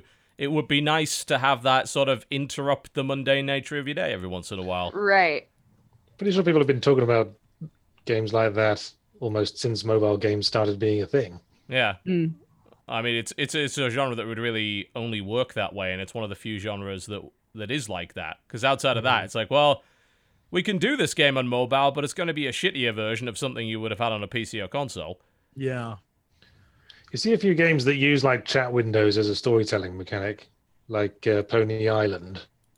Oh dear. Or Superhot. Superhot did that as well. It did, yes. Well, Superhot was a nice little, you're inside our world, or are you kind of notion. I love was both quite those nice. games. Yeah. I think both those games are a ton of fun. Yeah. And, I think the story in Superhot just kind of annoyed me after a while. I kind of liked the slow down shooting mechanic, and they keep calling you back and trying to do this whole we're messing with your computer thing, and I was like, just get me to the next combat scene, please. I don't want to press escape so you can go woogie woogie woogie at me. Well, thankfully, it only took a couple of hours to get through that, and then it was just like, go play the modes that don't have that, and just actually enjoy what the core of that game is. Which, to me, it didn't outstay its welcome, but I can totally see why it would for some people, pulling off shit like that. yeah, but I'm a giant sucker for those games. Like games that are just, they try to mess with your mind and be a little bit more than just gameplay. I love those kinds of things. Have either of you played Event Zero yet? We were talking about this last week. Yes. So how did that end up being? Because the point of Event Zero is what? It's a narrative exploration game where you're building a relationship with the spaceship computer. Yes. And, I'm intrigued. So how did that end up working out? So Jesse, did you wind up being able to play the whole thing? Yeah. Okay. So just as a heads up, I was not able to finish it because at the time that I played it, there was not a game. Well, I guess you could say it's a game breaking bug. There was a bug that halted progression completely. So I would have to like restart my game. So I have not played the very end of this game, which kind of sucks, but I was really intrigued up to that point. So I'll say that. Jesse, go for it. I am going to try and find the exact description of what this game is, because I seem to recall it's saying or something insinuating that the AI in this game was like supposed to be really next level or something along those lines. I read an article along those lines. I can't remember who wrote it, but there was an article that claimed that this actually had like amazing AI or something. Yeah, I don't know that that's exactly true, Because there's a lot of times where you can be typing in exactly what you need to say, and maybe you just didn't include the right like a question mark. Question mark. Yeah. That's weird because like old school interactive fiction games generally had a really good parsing engine that would interpret that. I would have thought they'd have learned how to do that by now. The robot would specifically remind you, like, hey, if you're asking me a question, be sure to put a question mark at the end. Because I would ask questions without a question mark, and sometimes it would work, but sometimes it would not work. Seems a bit fussy. But I think for what it is it's just a really interesting exploration, not of the area, but of like your communication with this, I don't know, being or whatever you would call it. They even give you the opportunity to just sit down and just randomly talk At the very end, right? about whatever with this AI. And the answers you get are really cool. And I love the idea that this as time goes on in this game, what you say to this AI really affects how you like what happens in this game. So like it takes things you say very literal. It's kind of like that like bad wish genie kind of deal, where if you're like, I wish that I live forever, and you end up like as an old man for the rest, like all of eternity, like an old skeleton man, like that kind of thing. Like Be careful what you wish for. What you wish for kind of deal, but it's in communication with this AI and what you're saying and how you're talking to it. I think that's really, really cool. I'm not sure how much of that is actually real, kind of, because it's clearly not artificial intelligence, but what kind of algorithm or however they made this game, I'm super interested in that, because you can tell there are moments of, oh, this is all pre-planned and this is all sort of the way the game's supposed to be played. Also, don't look behind the curtain, pay no attention to... Yeah, but then you say certain things or do certain things, you're like, how would it have known that I was going to do that? Like, there's... What I thought was interesting was when the robot would lie and admit to lying later. Like, I would ask a question and it would respond a certain way. And then later I would ask the same question and it would respond different and be like, I'm sorry, I lied. And I'm like, what? Excuse yourself? That just sounds very intriguing to me. That's the best way to the game looks very nice too. It's got a sort of old school sci-fi look to it, like, you know, big text terminals with big green text and things like that. And it's short. How long did it wind up taking you, Jesse? It's maybe 5 hours, something like that. It's not that long. Tell you what you've reminded me of from your description is the Talos Principle. Oh, yes. Yeah, all the stuff in between the button pressing puzzles. You have to talk to the AI with the DOS prompt thing. Never got around to there's playing another that one. game that came out where you're like putting back together a robot woman. What is that called? Is that similar to it? Oh, Saturday night, I think. Oh my God. I played, oh shit. What is it? Cradle. Cradle, yes. Is that, Dodger, is that a similar, it seemed very similar, but I have not played that yet. Like, we were putting her back together, and I felt like there was going to be like you don't actually want to be putting this girl back together because she's probably super messed up. No, it's not like that at all. That Cradle never had a sense of like dread or unease ever. It was literally just like as you like do kind of little mini games and mini quests. Girlfriend Robot Simulator? Is that put this lady back together? No, but she just like tells you what happened in this world because you don't remember, and she doesn't know anything about herself either. So she's like trying to get like her memories back through computers and through like extra pieces and stuff like that. Huh. All right. I wish it was a little more weird. I guess weird games are my jam. I mean, yeah, you have been playing a lot of alternate reality sort of stuff lately, and man, I dig it. I think that stuff's so much fun. I like the idea of uncovering a story that isn't the main story of the game. Like the reason why I loved Pony Island was that in the end, even after you beat it once and beat it twice, not until you legitimately hacked the game files did you discover the real ending. And I was like, it's unnecessary. It's probably too much. It's kind of stupid, but damn, do I love it. Like I thought that I was like, oh fuck, oh no. So yeah, I still to this day have a thumb drive around here somewhere that has Satan trapped on it. You ain't getting out of there, Satan. You ain't getting out. I think it's I didn't actually know that. I just played through it once. And then it said, don't play it again. So I thought, all right. Yes, I won't. yeah, the end of the game is like delete me. You have to delete the game. Please delete the game. And then if you find the secrets, you're basically like, I can never delete this game. Like it's kind of cool. It's a very silly, weird game that I love those ideas of just like let's get wild with gameplay and do something completely different. I like that. I felt the same way about the stuff they did with Undertale towards the Yes. end, where it starts saying, Absolutely. do you really want to play this again? We're all happy now. Oh yeah. Yeah, and I didn't. When it like force closes itself and things like that too. That freaked me the fuck out. I did what it said. It's like, yeah, we're all happy now. I'm like, okay. I refuse. It's like, oh, you've got to go do the other one. I'm like, no, I can't do that. Because they're all happy now. I started the other run. I think I got as far as the papyrus fight, and I thought, no.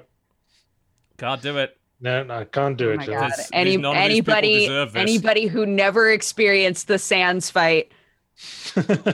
I enjoyed watching you get tortured by that for 8 straight hours. 8 hours. I tried to beat him for 8 hours of my life. Wow. But the really cool thing about Undertale, not obviously spoiling too much of Undertale, is that all of that is justified within the game's story and lore. This is not some weird meta layer. It's actually how it is. And there are entities within that world that have that power, and you're sort of one of them. And as a result, I couldn't... This whole restart the game and do a different run thing, I couldn't do it. Because it's like, no, the game... That if I'm immersed in the game and following what that story is, then by doing that, I am a terrible person, even by the fact that I just started it. So it's like, this is the true ending. This, to me, is where the game ends. There is no other run, in my eyes, because that's what the game told me. So that's how it is. Totally. Who would start that over and then murder everybody? No, Who what would kind do of horrible person would do that? You'd have to be some kind of monster. You would have to be some kind of monster. Indeed. To do that. I really like challenging games, so I'm almost tempted to try it just to try the Sans fight that I've heard so much about. I want. But Okay, so I don't was. want to do it to the nice people. Maybe if you did it on a different computer, technically. You see, but you get another Steam account, and you set it up there, then technically you haven't killed all the nice people. They're still there in their happy little world. This is an alternate reality. Yes, but they'll still be dead in that reality. That's true. And in their reality, that's the only reality there is. That is true. Well, now we are getting existential. Indeed. It's actually just a silly game about skeletons and dogs. It's great. Yes. What I was going to say, though, is that if you spend like 8+ hours on one boss fight and you're just doing it over and over and over again, and when you finally beat it, you can sit there and go, wow, what a well-designed fight.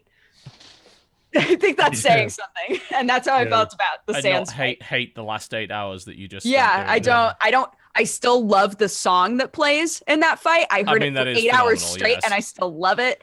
I thought that the design of that fight was incredible.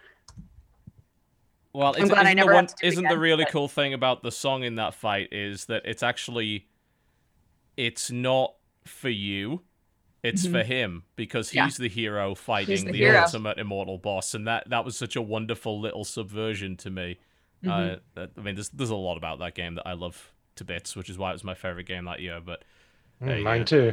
Yeah, everyone should give it a try. Please don't be put off by the excessive fan art and the fandom that's sprung It's cooled down that. Quite a bit at this point. And also, but there is no wrong or right way to play it. And if anyone tells you otherwise, they are a stupid, stupid fan liar and should go away. Want to point out my favorite bit of that is the fact that our office mate, the completionist, when he did his completed video for that, they had to make 3-4 different versions of that video and make it all one video just to appease literally every person. They even start the video with like, please don't send us your angry letters. Like, that's how rabid fans are. Well, we've talked about how ridiculous it is that people who watch Let's Plays of video games then get mad that the Let's Player didn't make the same choice they did. Right. Yeah, you had to do this. I mean, there was people who were legitimately getting furious with Until Dawn when someone let a particular character die. And they weren't joking.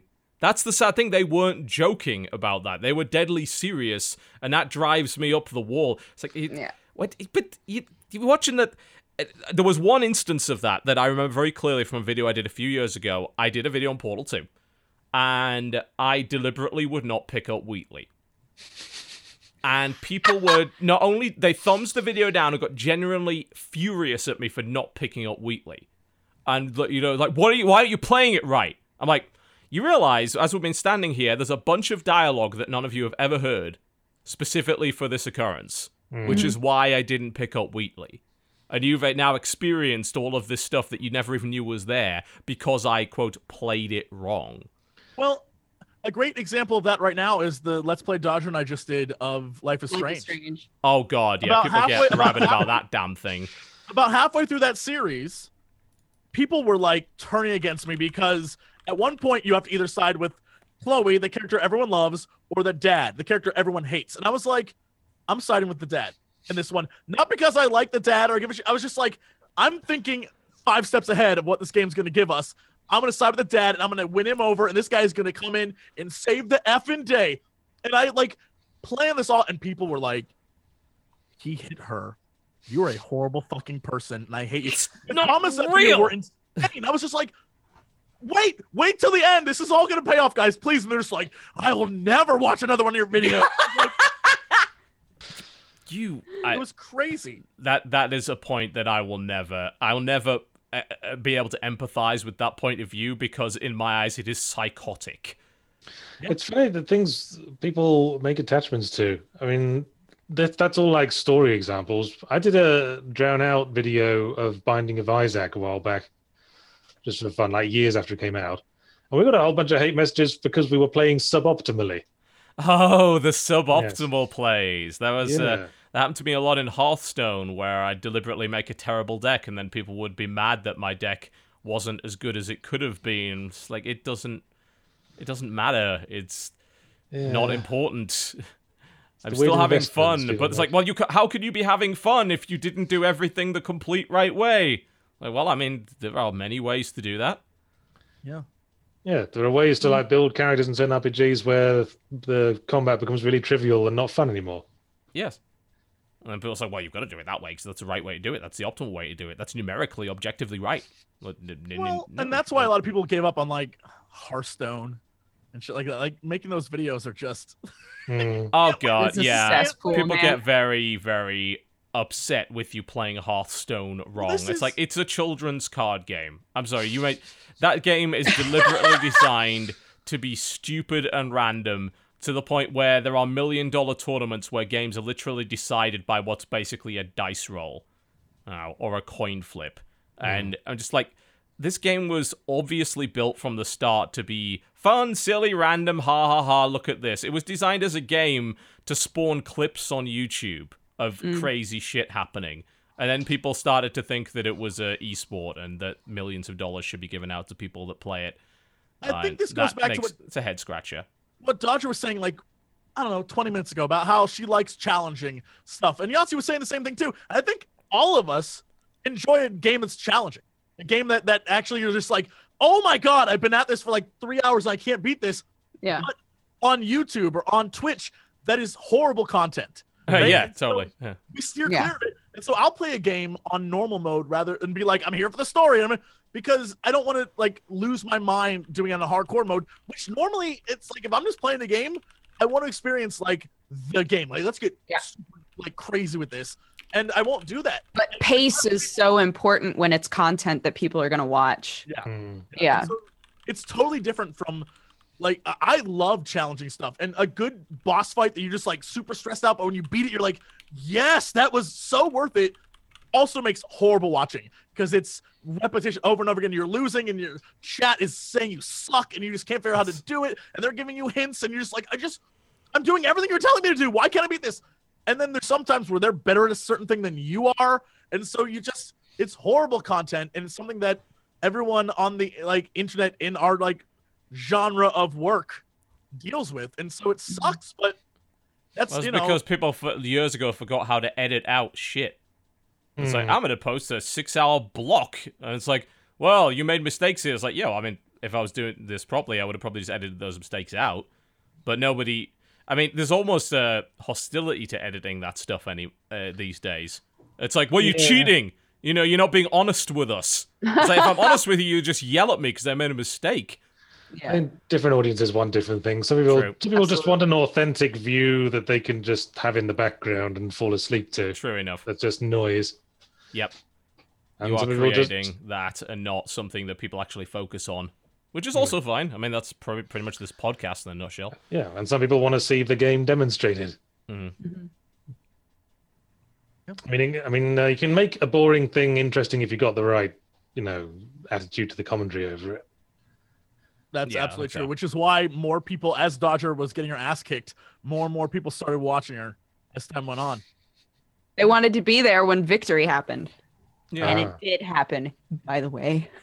I mean, welcome to 75% I of was fiction, victorious eventually. a character overcoming adversity is 75% of fiction. I mean, it's the same principle. It's satisfying to watch that.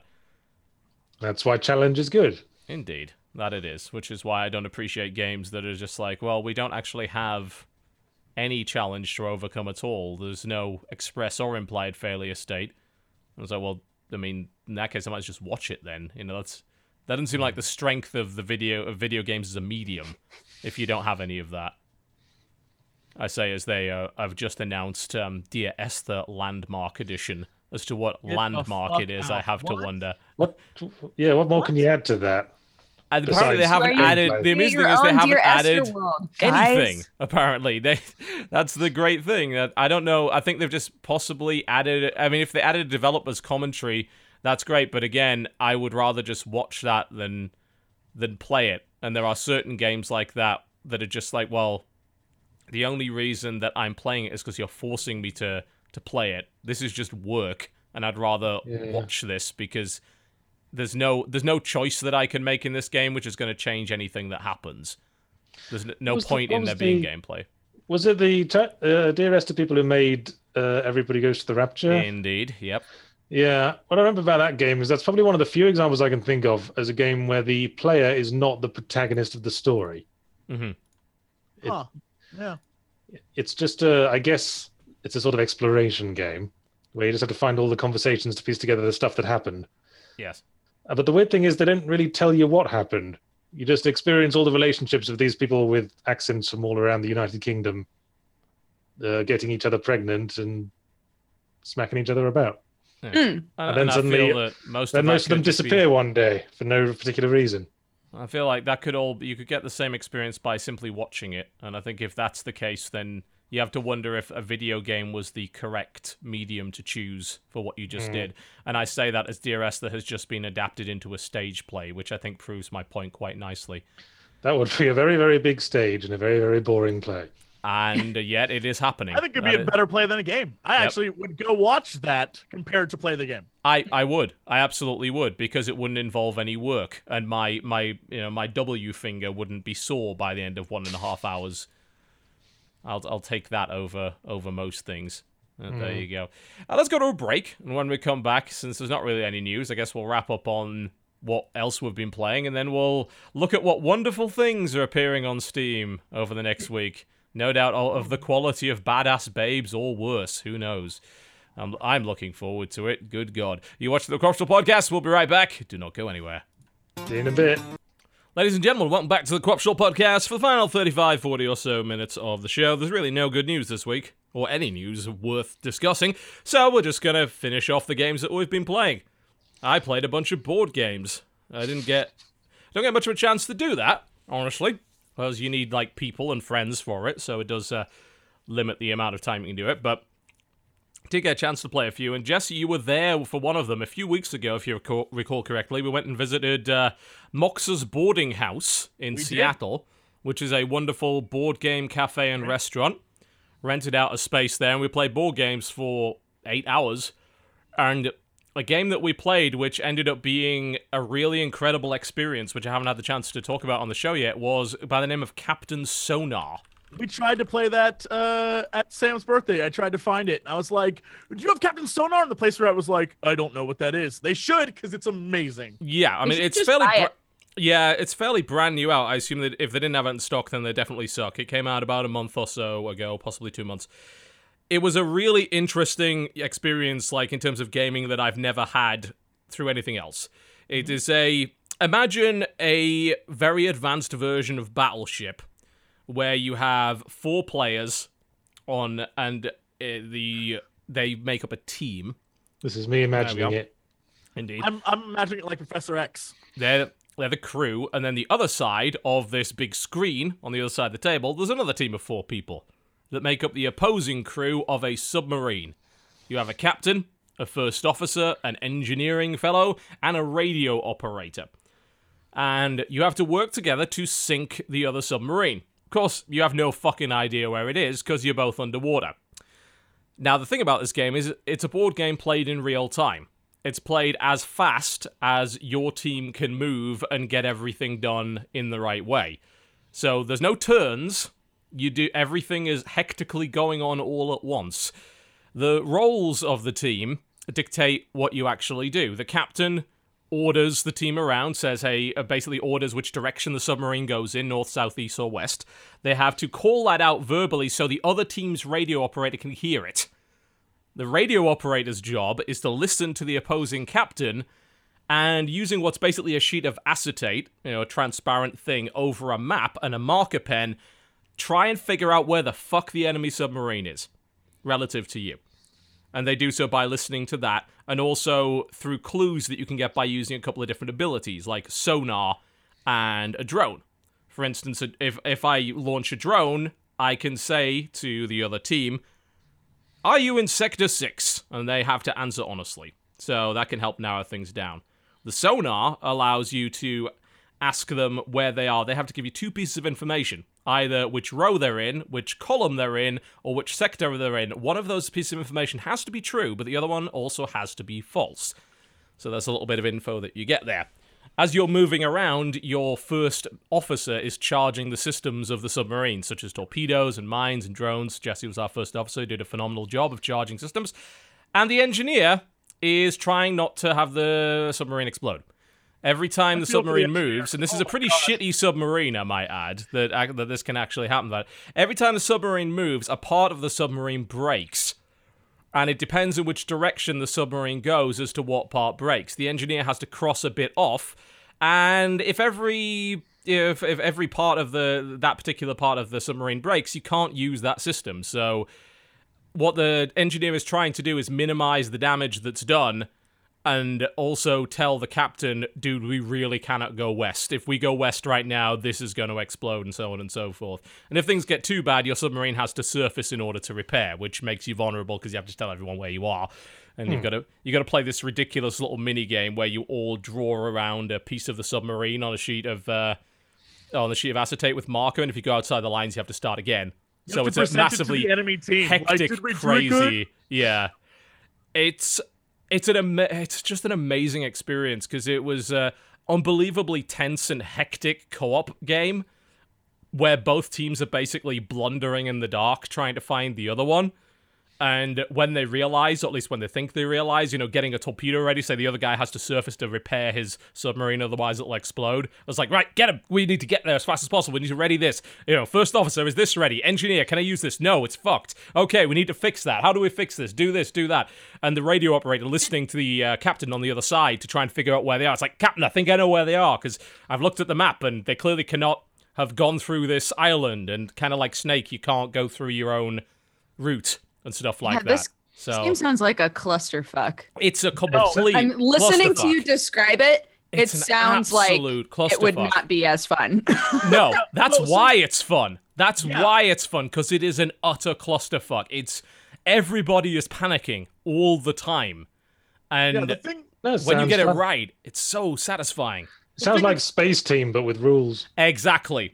Space Team is a great comparison. For those who don't know, Space Team is a cooperative game, and you actually have a CD where the CD times the game out in real time, and shit happens, and you play Space Team. You said Space Team, right? Yeah, Space Team and Space Alert. I'm getting them confused. Space Team is a really cool mobile game where shit breaks all the time, and you basically have to yell to the other people, manipulate the gargle wanger, or redirect power to the thingy. Every player's got a sheet of buttons, and every player's getting instructions coming on the top of their device, but the instructions do not necessarily apply to them. Yes, they apply to somebody else. Yeah, they have to shout them out. Yeah, there's also a board game called Space Alerts, which is a co-op game where they literally, as I said, give you a CD, which gives you a kind of real-time experience where it's like, there's an alien coming in from here, and you've kind of got to plan ahead and not have the ship explode. Sort of like that, but you're playing against each other. It was such a cool experience. Once we got the hang of it, and it took a little bit of getting the hang of it, it was hectic as hell. And you say it sounds like a giant clusterfuck, but in reality, on a four-person team, one person's not even talking. They're just sort of listening. Yeah, the captain is only shouting out orders every so often. The first mate is trying to keep track of what they can use and what they can't use while talking to the engineer, who's really the one who's like, no, God, please, no, do not go that way. Don't do. And then it all feeds back down to the captain. And so there's also a lot of whispering because people are trying to, like, I don't want to talk too loud or the people on the other team can hear me. Yeah, because they might get an idea of what's happening. It's like the engineer is like, we cannot go west, Captain, or whatever. But of course, the radio operator on the other team has probably heard that they've gone west a couple of times already. So like, okay, so I know they've gone a certain number of squares, and I know they can't. And it's like, well, the engineer's like, we're gonna go north, Captain. It's like, I can't because that would kind of like Snake. I'd hit my own tail, basically, all that kind of shit. I was like, wow, that's it's super fun. Like it's really awesome. Crazy, but it might be one of, if not one of my favorite games the last few years. It is phenomenally fun. It like the hour or so that we played went by like that. Mm-hmm. It was crazy. It was a blast. I want to play that again and again and again. It was so cool. And it was a really great example of the fact that board games have advanced so much in the past 10 years. There seems to be a really competitive market all of a sudden. There's been a massive resurgence over the last few years. I think Kickstarter was a big part of that. I think so. Yeah, it allowed for a bunch of really high-quality games to be developed by people who otherwise wouldn't have had the funds to put in for that. There was a recent announcement that League of Legends now has a board game. Called Mechs vs. Minions. Actually looks incredible. Like, the quality of the miniatures and everything that's in the box looks great. It's got a really awesome idea. It's a co-op kind of programming game.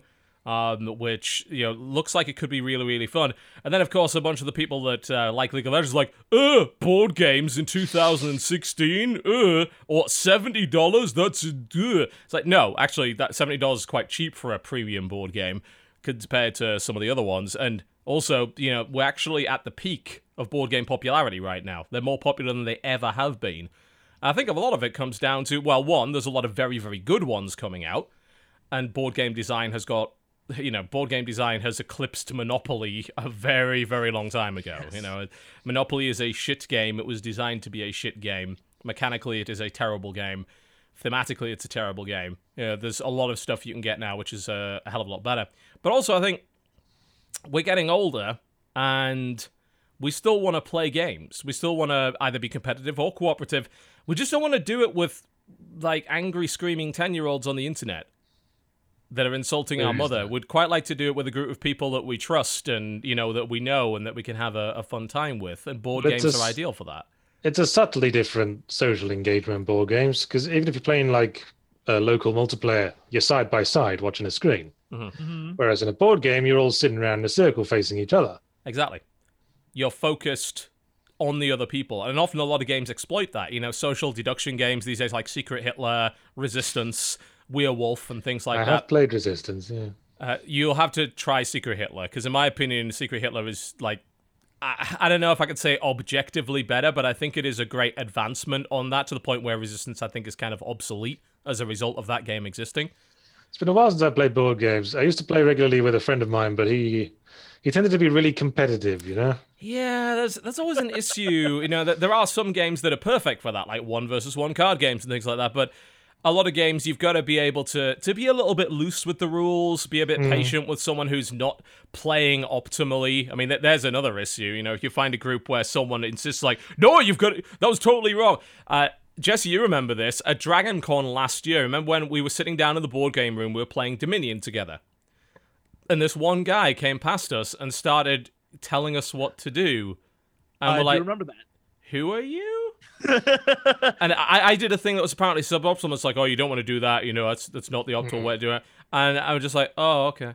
And then just did it anyway. Just like, you're not part of the group, and yet you felt the need to backseat game my board game. You know, okay, we get it. There's an optimal way to play Dominion. There are optimal strategies, but I don't care. Like that. I almost like playing board games with a group of people that are all bad at board games, because then that doesn't matter. Yeah, the bloke I played with was really interested in the rules of the games and like the mathematics involved.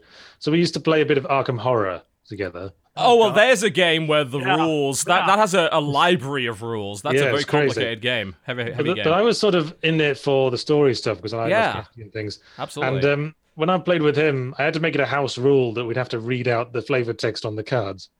Because he'd just pick up a card and go, roll 2 dice, and if you get 6, you lose 2 sanity. Yes. And I was like, okay, why? Yeah, exactly why. You know, there was a game that we tried to play at this thing, but we had to abort because unfortunately we didn't quite get the rules, and people started to get frustrated with it. It was Dead of Winter. That has some serious theme to it. It has what are called crossroads cards that happen every turn, and they describe an event, and you are encouraged, you have to read it out to the person next to you who it affects. And you could easily skip that, but it would completely skip the context of what is basically you're in a colony in the dead of winter trying to fend off zombies. But it's about the human drama and the stories that happen within that colony, and those cards are what give you that context. There was one card that was the best card. Oh, was it Fat Eric? Fat Eric, right? About this guy and his friend, and if you invited them into the colony, his fat friend would eat all the food. Yeah, his name was Fat Eric. His friend, like, they would eat the fat guy. And it was so funny. We were just dying. And, of course, we didn't invite him. And then because we all had to vote on what the colony would do. And I was just like, fuck Fat Eric. You know, we don't want Fat Eric in our colony. And people were arguing in favor of Fat Eric. It's like, we can't leave him out in the cold. Like, no, fuck him. Let him die. They ate him. They ate him and made Fat Eric sandwiches. Yep, they did. Freaking hilarious. And that was part of the theme. And the thing is, if you didn't mention that it's like, okay, gain 2 food. It's like, no, we gained 2 food because we ate Fat Eric. And that's amazing. That context was awesome. And I mean, theme can be such a strong thing. Another board game we played, because my brother and his girlfriend have been over for the last week, so we played some board games, was called Star Trek Panic. And it's a game where you're playing the old Enterprise, and you're being assaulted from all sides by Romulans and Tholians and Klingons while trying to attain these missions, and everything is exploding around you. Like, you're desperately trying to keep the Enterprise from exploding. And it's based on a game called Castle Panic, which is a lot less fun because you're not role-playing Captain Kirk and Scotty and everything, and you're being attacked by Klingons off the starboard bow, the starboard bow, the starboard bow. It's nowhere near as fun if you don't engage and engross yourself and immerse yourself in that theme. You can take the same game, same mechanics, change the theme, and the game is better. And that actually happens a lot in board games. The concept of re-theming is a big deal. Yeah, it's like what we were saying earlier about Mother Russia Bleeds being more cathartic because it's bloody. Yeah. They look at something like the Nintendo port of Mortal Kombat. Where they coloured all the blood white. Yes, which they claimed sweat. Yes. Yeah. Because that's the pure white substance that comes out of human bodies. Yes, quite. Yes, there was no other. That game was fun, because that's a good example of, again, you should play optimally to win, but we had fun in losing. Because everything went to shit.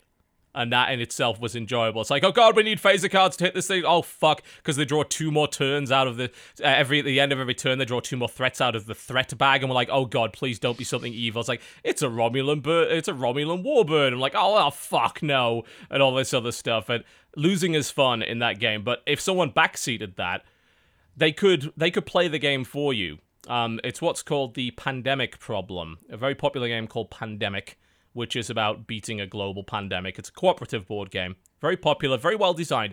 The problem is, what tends to happen in that game is the best player sort of plays it for everybody else.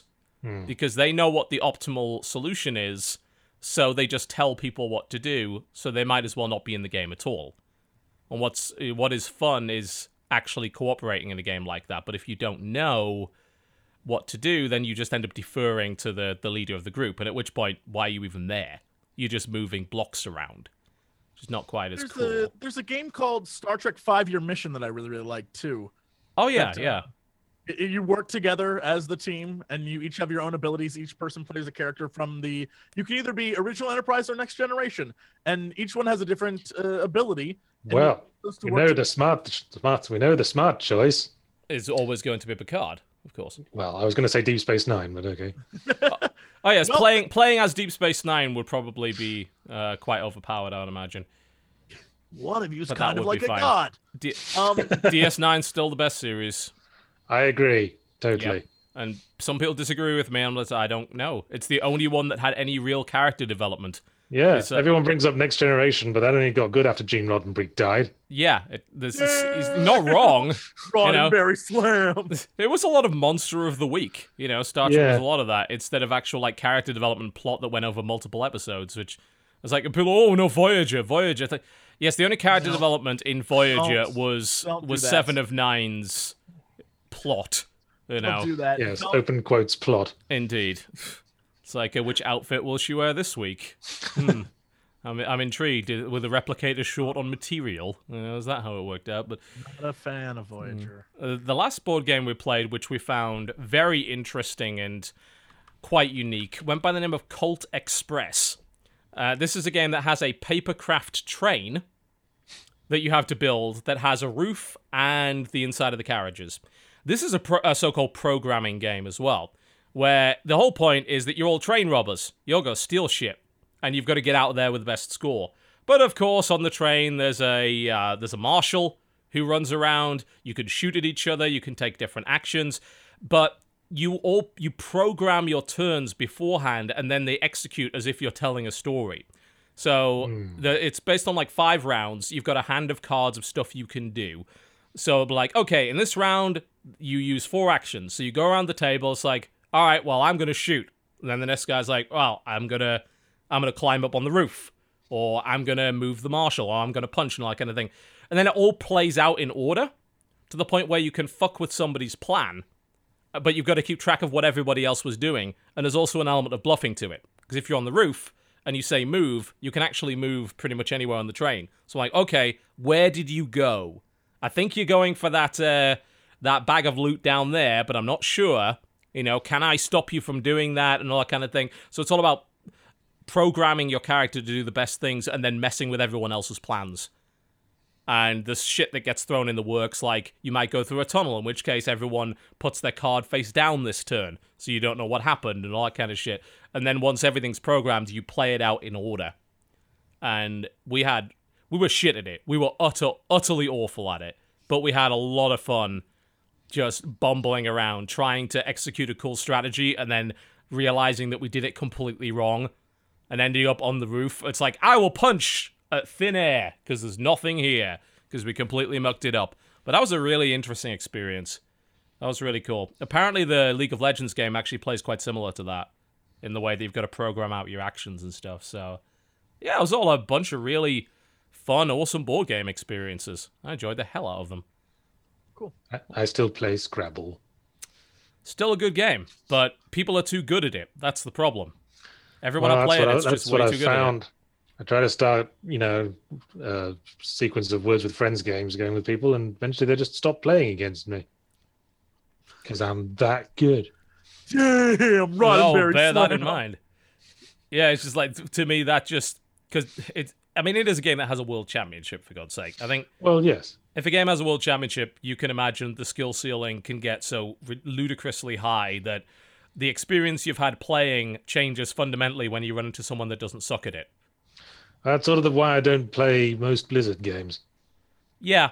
It's why I think a lot of people don't play RTS anymore either. Like, people fondly remember Command & Conquer. It's like, oh yeah, well back then, we just built a base and we go and we build a big army and killed stuff. Now it's all about rushing and build orders and 300 actions per minute. And it's like, well, actually, in reality, it was always that. It's just back then we were all shit at it. And now some people aren't shit at it. So they've suddenly realized, oh, actually, that's the way those games were always meant to be played in the first place. Life was better when we were all shit. Absolutely. No doubt about it. 2016. I think that is real. Yeah, I mean, that's pretty much about all I've played this week. A couple of other things, but I don't really want to cover them right now. So we might as well move on to the wonderful, wonderful releases that are coming on Steam over the next week. What a cornucopia of wonderful things that are coming our way to anticipate and look forward to. I can't wait. Get released. Oh, dear. All right, what do we got? Today, September 20th, we have Indeed. Ballistic Tanks. I mean, something called Ballistic Tanks sounds like... Yeah, it's a bit could be- redundant, isn't it? Yeah.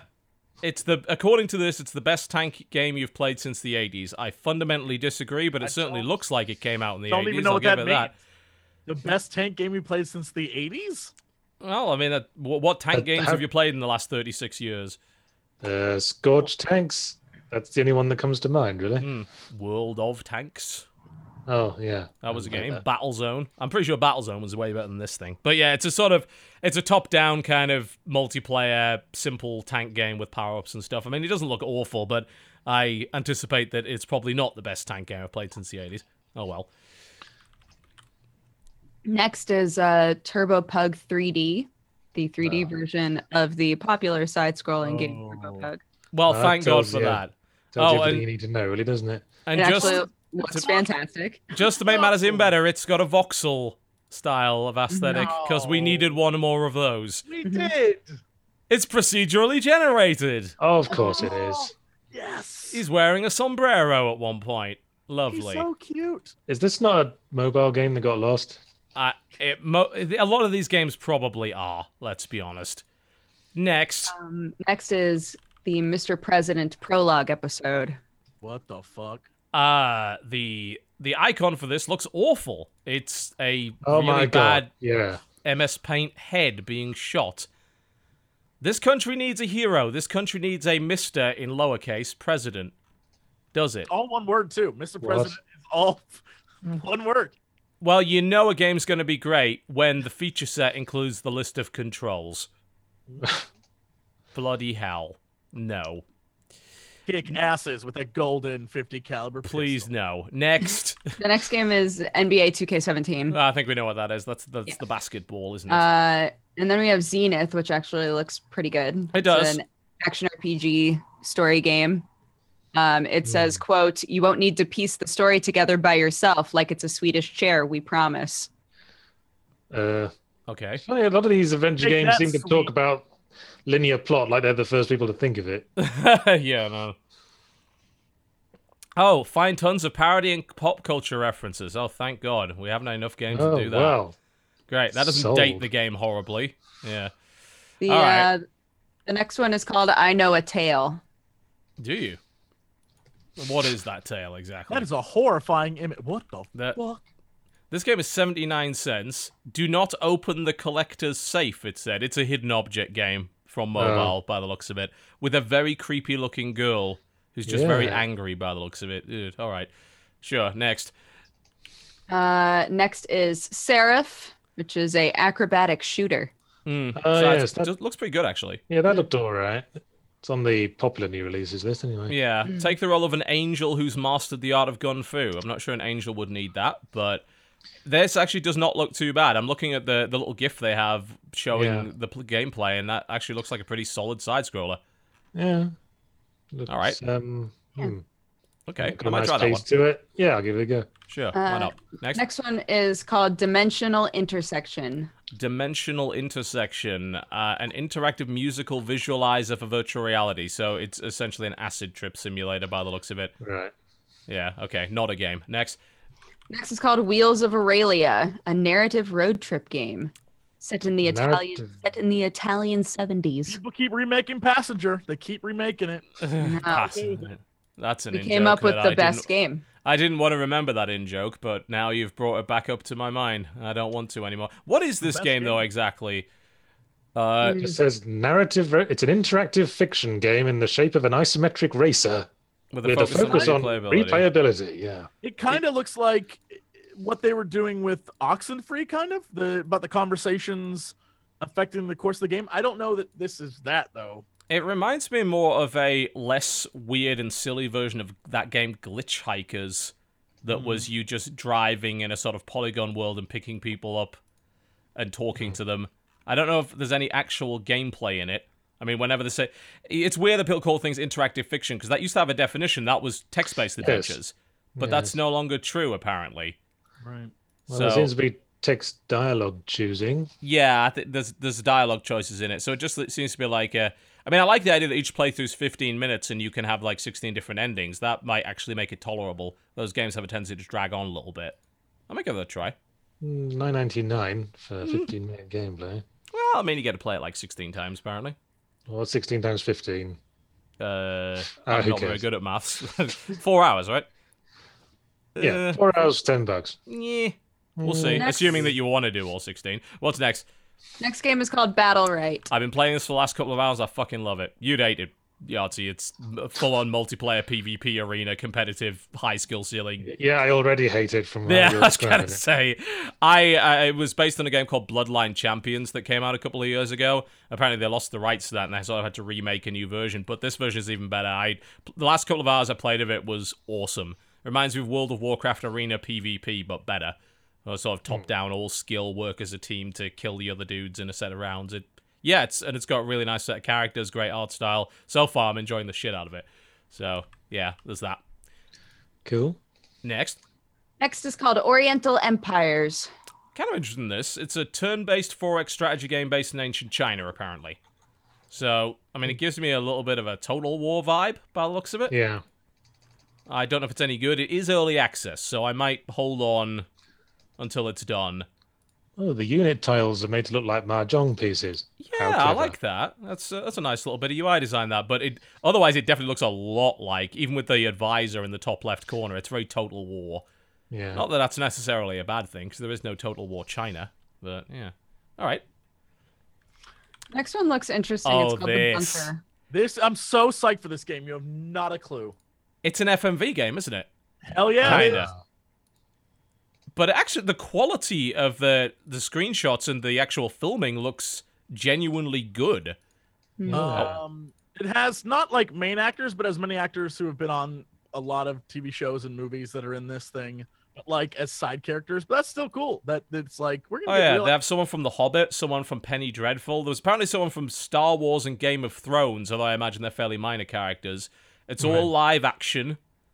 It's supposed to have a complex plot and a neo-retro soundtrack. What the fuck is neo-retro? Old, but also new. Apparently. I imagine the soundtrack to Stranger Things.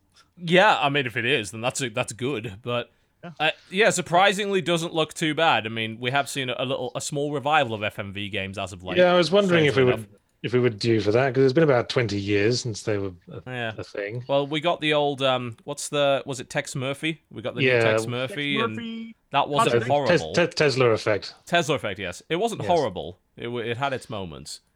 Yeah, I think it relied heavily on being a fan of the original Tex Murphy games. I would say Absolutely. so. Yes. Yeah. Next, Next is called Thrills and Chills. apparently, it just seems to be a roller coaster simulator for VR. Like, I don't think it's an actual game; it's just an experience. Right. Next. Next is A Dead World's Dream. Well, this is free, whatever it is. Oh god. Oh, it looks a bit pixely. It's a retro-inspired 2D puzzle platformer. Yeah, because we don't have 10 of those every week. Yeah, that does not look attractive at all. Good lord, the background, foreground clash and contrast. Ugh, no. Free, I probably wouldn't use my time on it though. Doesn't look great. Next, Next is Toy Odyssey. Toy Odyssey: The Lost and Found. It's an action Oh, adventure that's all one name. platformer. Yeah, in a randomly procedurally generated house. Although I do like the theme because you are a toy and all the backgrounds are like a bedroom, the kitchen, and all that kind of thing. Looks a bit 20xdxy. Yeah, it Yeah, does. it could be cool. Yeah, it might be. Yeah. Next, Could Next be a is lot of 6 things. Feet Under. 6 Feet Under. It's a free-to-play game.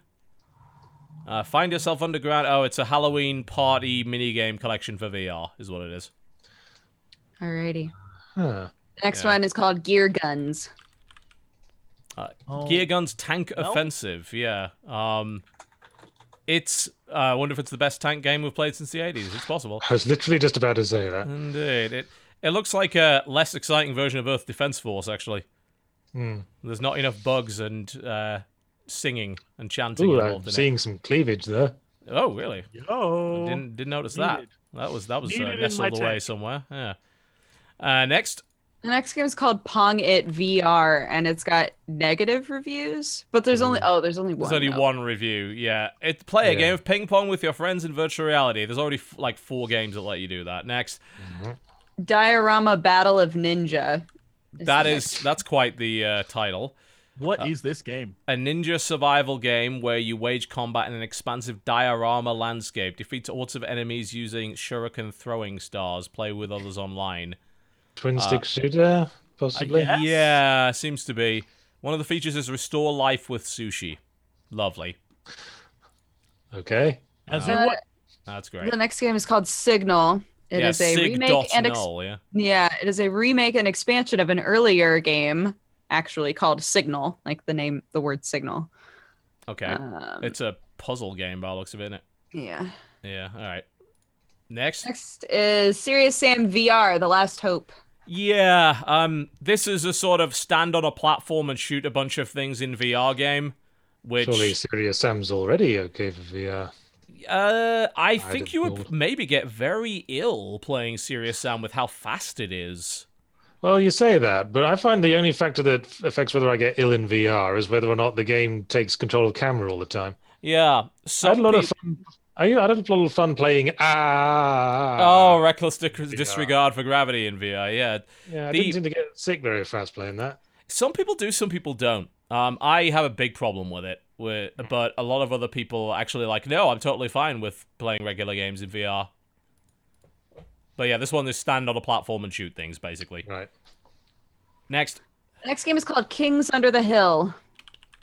Are you mole people? Is that what this game is? You're mole people? It's a side-scrolling real-time strategy with fully customizable units, destructively procedurally generated maps, of course. I don't know what you are. They look kind of like mole people. It's almost like a side-scrolling dungeon keeper. Yeah. It's I wish the aesthetic was a little stronger. Looks a little it's very brown. Yeah, it looks a bit Windows 3.1 to me. It does, doesn't it, actually? Very Chip's challenge in a way, but I mean it's a cool idea. It's just a shame it doesn't seem to be presented very well. Oh well, never mind. The fuck is this? Richie's Plank Experience? Yes, Richie's Plank Experience. Are you afraid of heights? Take an elevator to a plank that sits 160 meters high over the ground and walk on it in VR. Another VR experience. There's a shitload of those coming out lately, it would seem. All right, never mind. Next. Next is Twin Force. It's an early access retro style bullet hell, it looks like. Yeah, it's Gallagher, but they claim it's optimized for VR and 3D displays. I don't see how that's true when it's a fucking 2D game. But that seems like bullshit. All right, next. Next is called Cossacks. Cossacks 3, yeah. It's a Cossacks remake 3? of an RTS called Cossacks. It's actually, I played a little bit of it earlier, and it looked really promising. It's an RTS based in the sort of Cossack era of the 1800s. With, like, economic management and building a big army of people with muskets and shit and horses. I'm actually going to play a lot of that this week, I think, because it looks really great.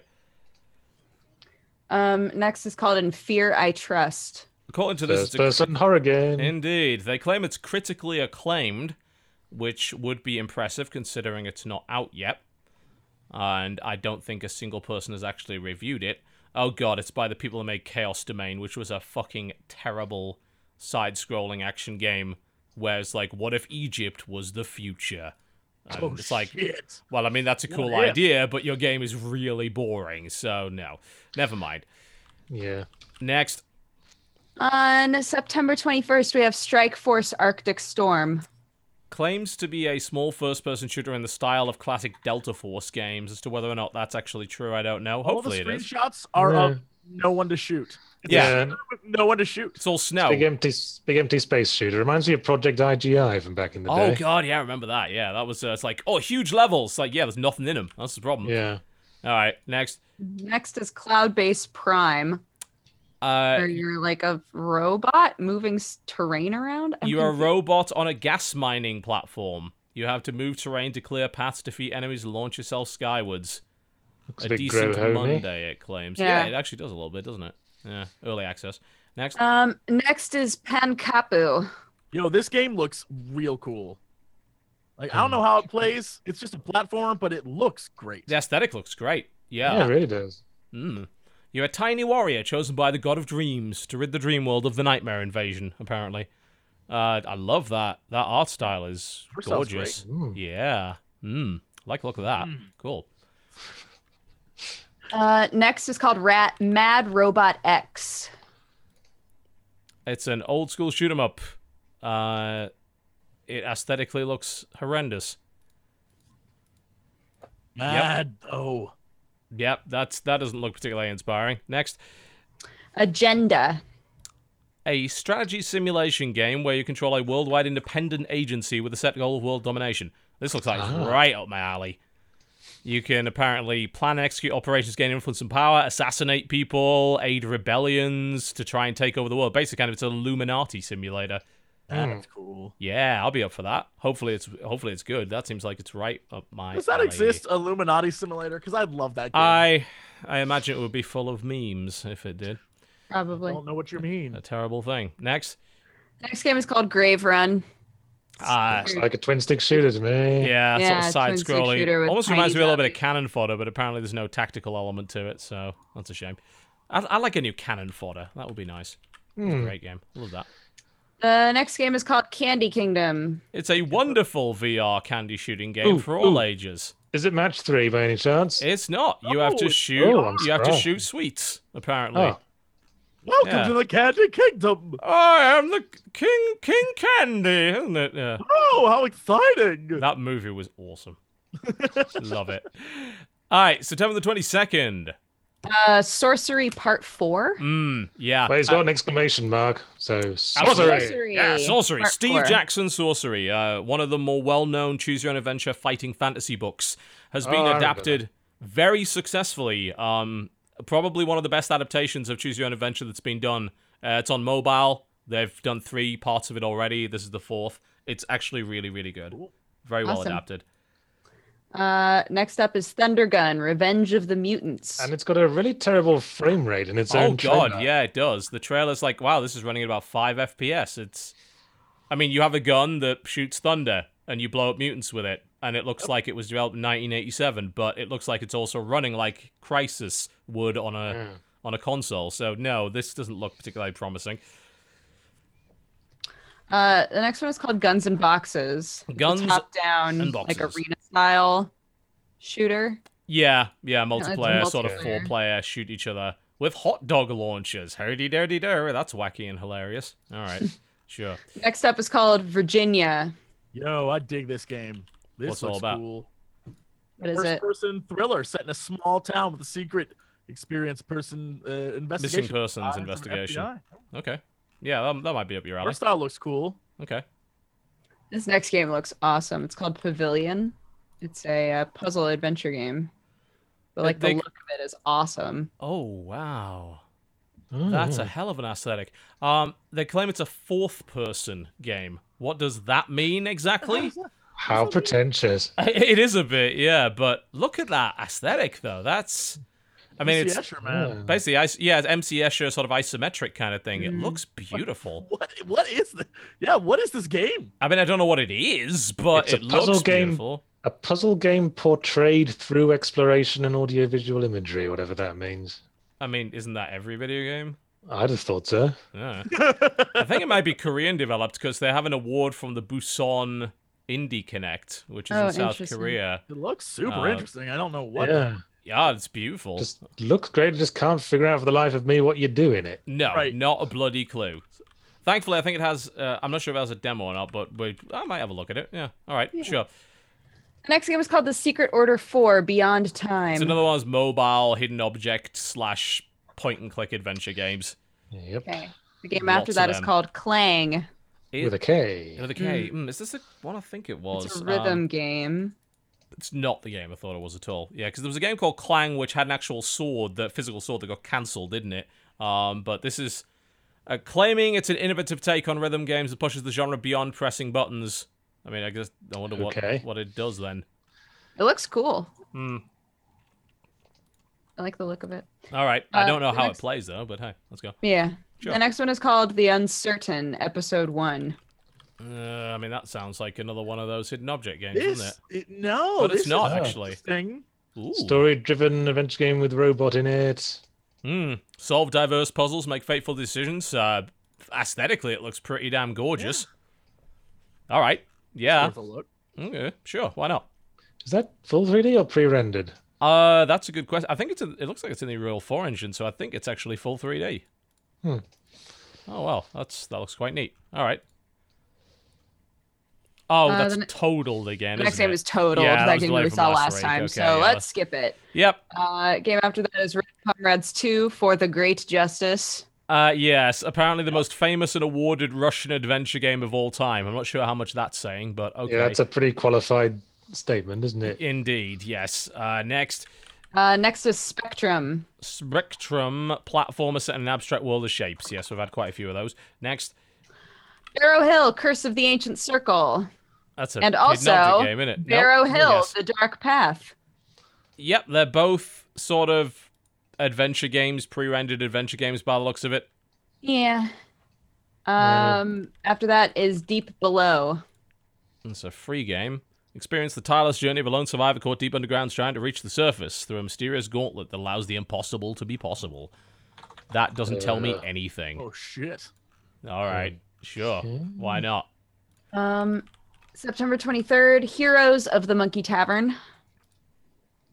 That's actually, it's an old school dungeon crawler, one of those first person dungeon crawlers. Looks like a lower rent version of what was that? Grimrock? Yes. Legend of Grimrock, yeah. Yeah, looks like that.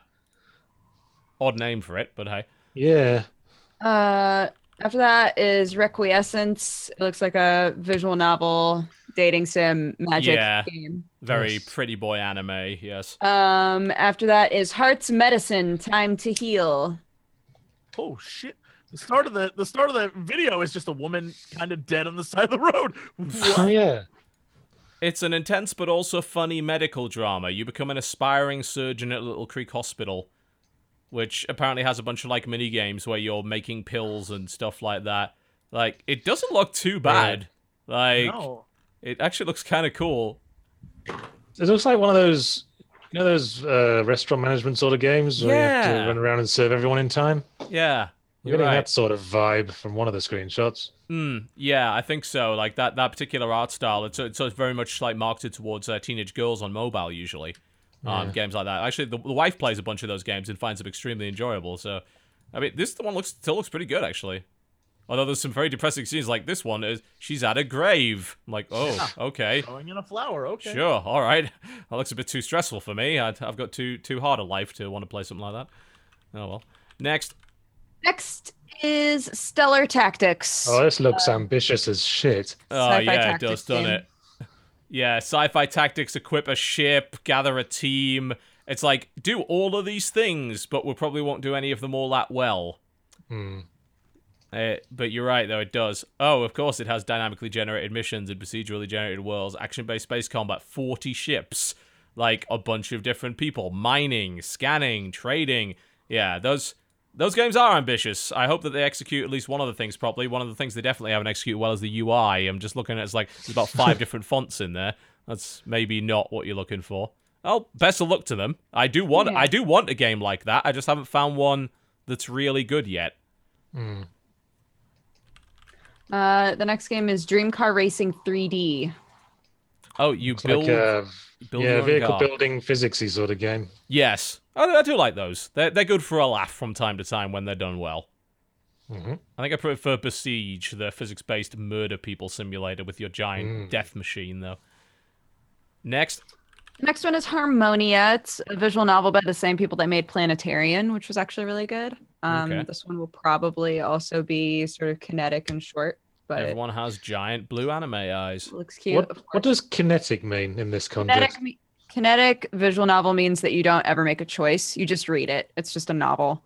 Okay. I'm not tempted.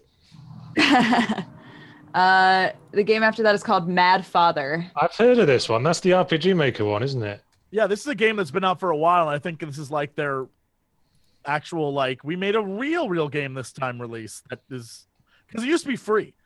Yeah. Well, the interesting thing with this It's is a obviously horror a lot of RPG Maker games do look very, very similar, but it looks like they've actually built new mechanics into it. There seems to be some sort of like quick time event kind of thing in there and stuff that isn't by default. I mean, you can do a lot with RPG Maker. It's just a lot of people don't. They just stick with templates. This one, it looks like they've popular like horror style game. doesn't look too bad for Yeah. an RPG Maker game. Got to give them credit for that. You know, they've put some effort into that one. Next one is called Pitch Hit. It looks like a VR pitching, hitting with a baseball bat game. But it's a surreal batting cage experience.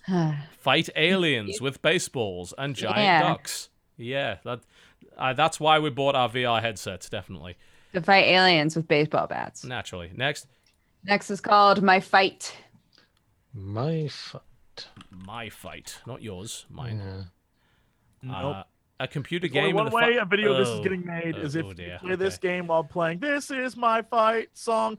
Play that with this, you have a good video. The rest it's garbage. It looks like a not good fighting game with far too much motion blur. But Yeah. Even the still shots are. But you know motion what's blur. terrible about this? It allows players to fight for their favorite bloggers and show everyone how much he is cool. Get the What? fuck out. This is. I my am fight Deadly song. serious. It is apparently a fighting game involving famous bloggers, none of which I have heard of.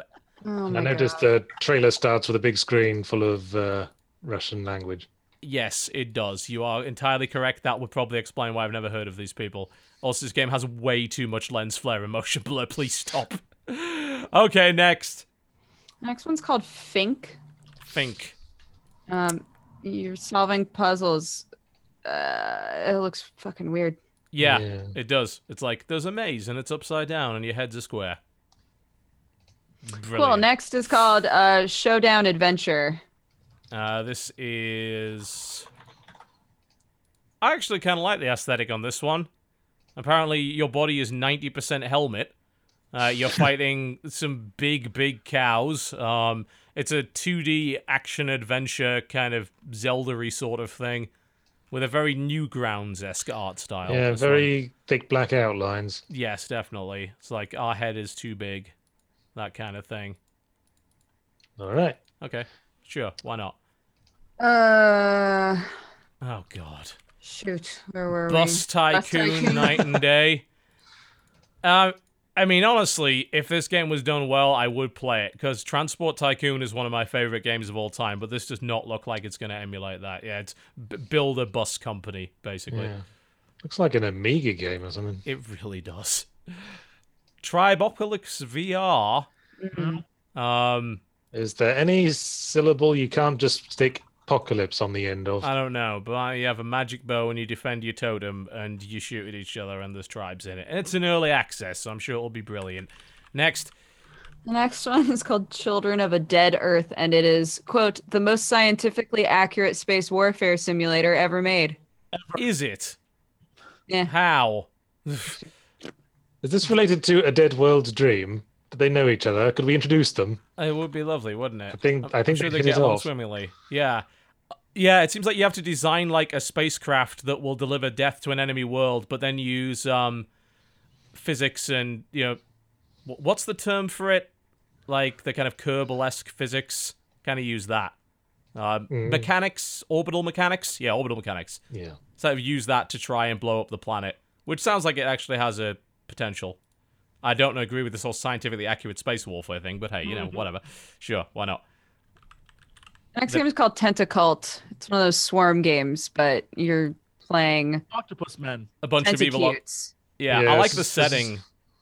This is looking very lol random. Yeah. Yeah. It is supposedly set in a kind of 1950s Pleasantville style thing, but I'm not really getting that vibe from it, because I'm fairly sure those cars do not come from the 1950s at all. Yeah. So I'm not sure what's going on with that. I think you probably best just play Anacute instead. Seems like it's a little Yeah, better. Anarcute's great. Yeah. Next. Next up is Cranium Conundrum. I think we'll wrap it up after this because there's too many fucking games, and quite frankly, Okay. I'm done with this shit. It's a physics-based puzzle game. Oh god, there's like My Little Pony shit in it apparently, but yeah, it's a What a great way to end it. yay. Yes, what's a high? Sure. Well, there's a couple more in this day. We'll do that, and then that'll be it. I'm not going through Okay. the rest of them. Bit We'll be here Slap all is night. the next one. Deep in the Andromeda Galaxy, a lone warrior stands against an army of cubes for some fucking reason. And it's a VR game. Sure, why not? Of course Next. it is. The next one is called Villtown. It's a city builder tower defense game. And it looks like shite. It absolutely does. It looks like it is the Oregon Trail on a Apple II, is what it looks like. Not impressed. Next. Next is Angels and Demigods. Demigods. I mean, you think whatever. the demigods would have an unfair advantage in that. But it is a sci-fi visual novel. And all of these characters look really familiar for some reason. Well, it's free. In VR, though.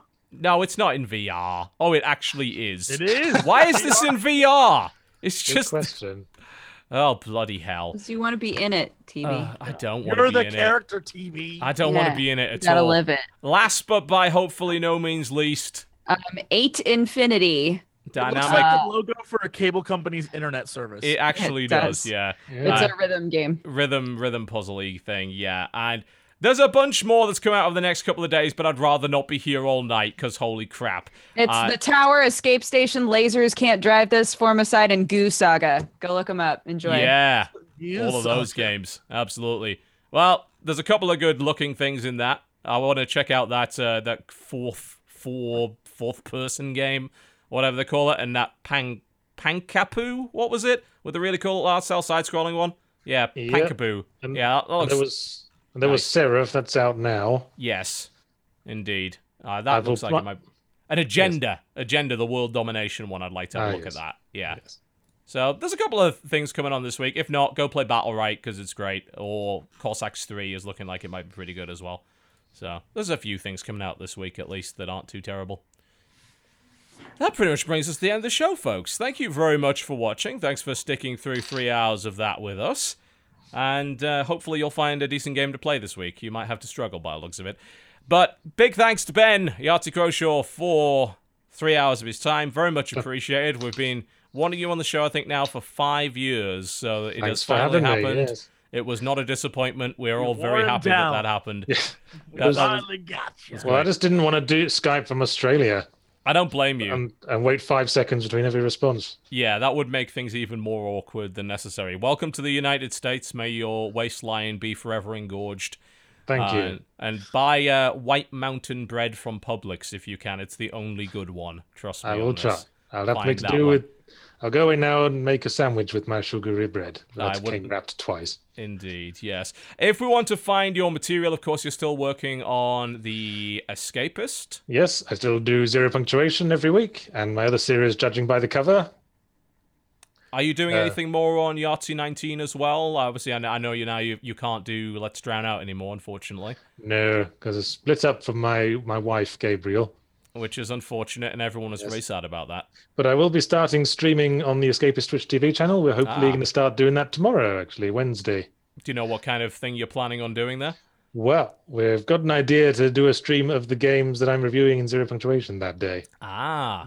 Yes, that is a good way to do things. I've been doing that for a little while. It's good because people spot things that you miss. It's very useful, actually. Gets you through puzzles quicker as well. That's always good. Are you willing to give a hint as to what's coming up on Zero Punctuation this week? Well, I'll just say this week I'm doing a twofer of indie games. 'Cause that's all you okay. can do this time of year, really. That is true. When there's no AAAs lying around the place. Not until the end of this month, anyway. Well, there you go. Ben, thank you very much for coming on the show. Much appreciated. Dodger, what's going on your channel this week? What's going on? I don't know. Come hang out. You can find me at youtube.com/protart to continue. I also stream on twitch.tv/dexterity-bonus. MangaPod is happening tonight. We read Lone Wolf and Cub, which is a classic manga. And reading it now, I understand why. We read chapters 1 through 19. Warnings for assault of many different types. But yeah. Thanks for watching, guys. You're all great. Fantastic. Jesse, what's going on the channel this week?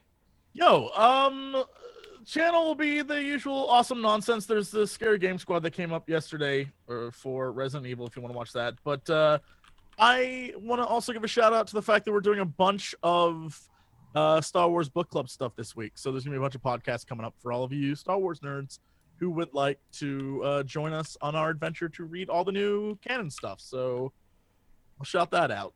Wonderful. Thank you very much for watching the show, folks. Big thanks to our sponsor today, squarespace.com/cooptional. Go get 10% off your first order. Your website sucks. Go make a better one. It's much better. Go to Squarespace. They'll help you do that.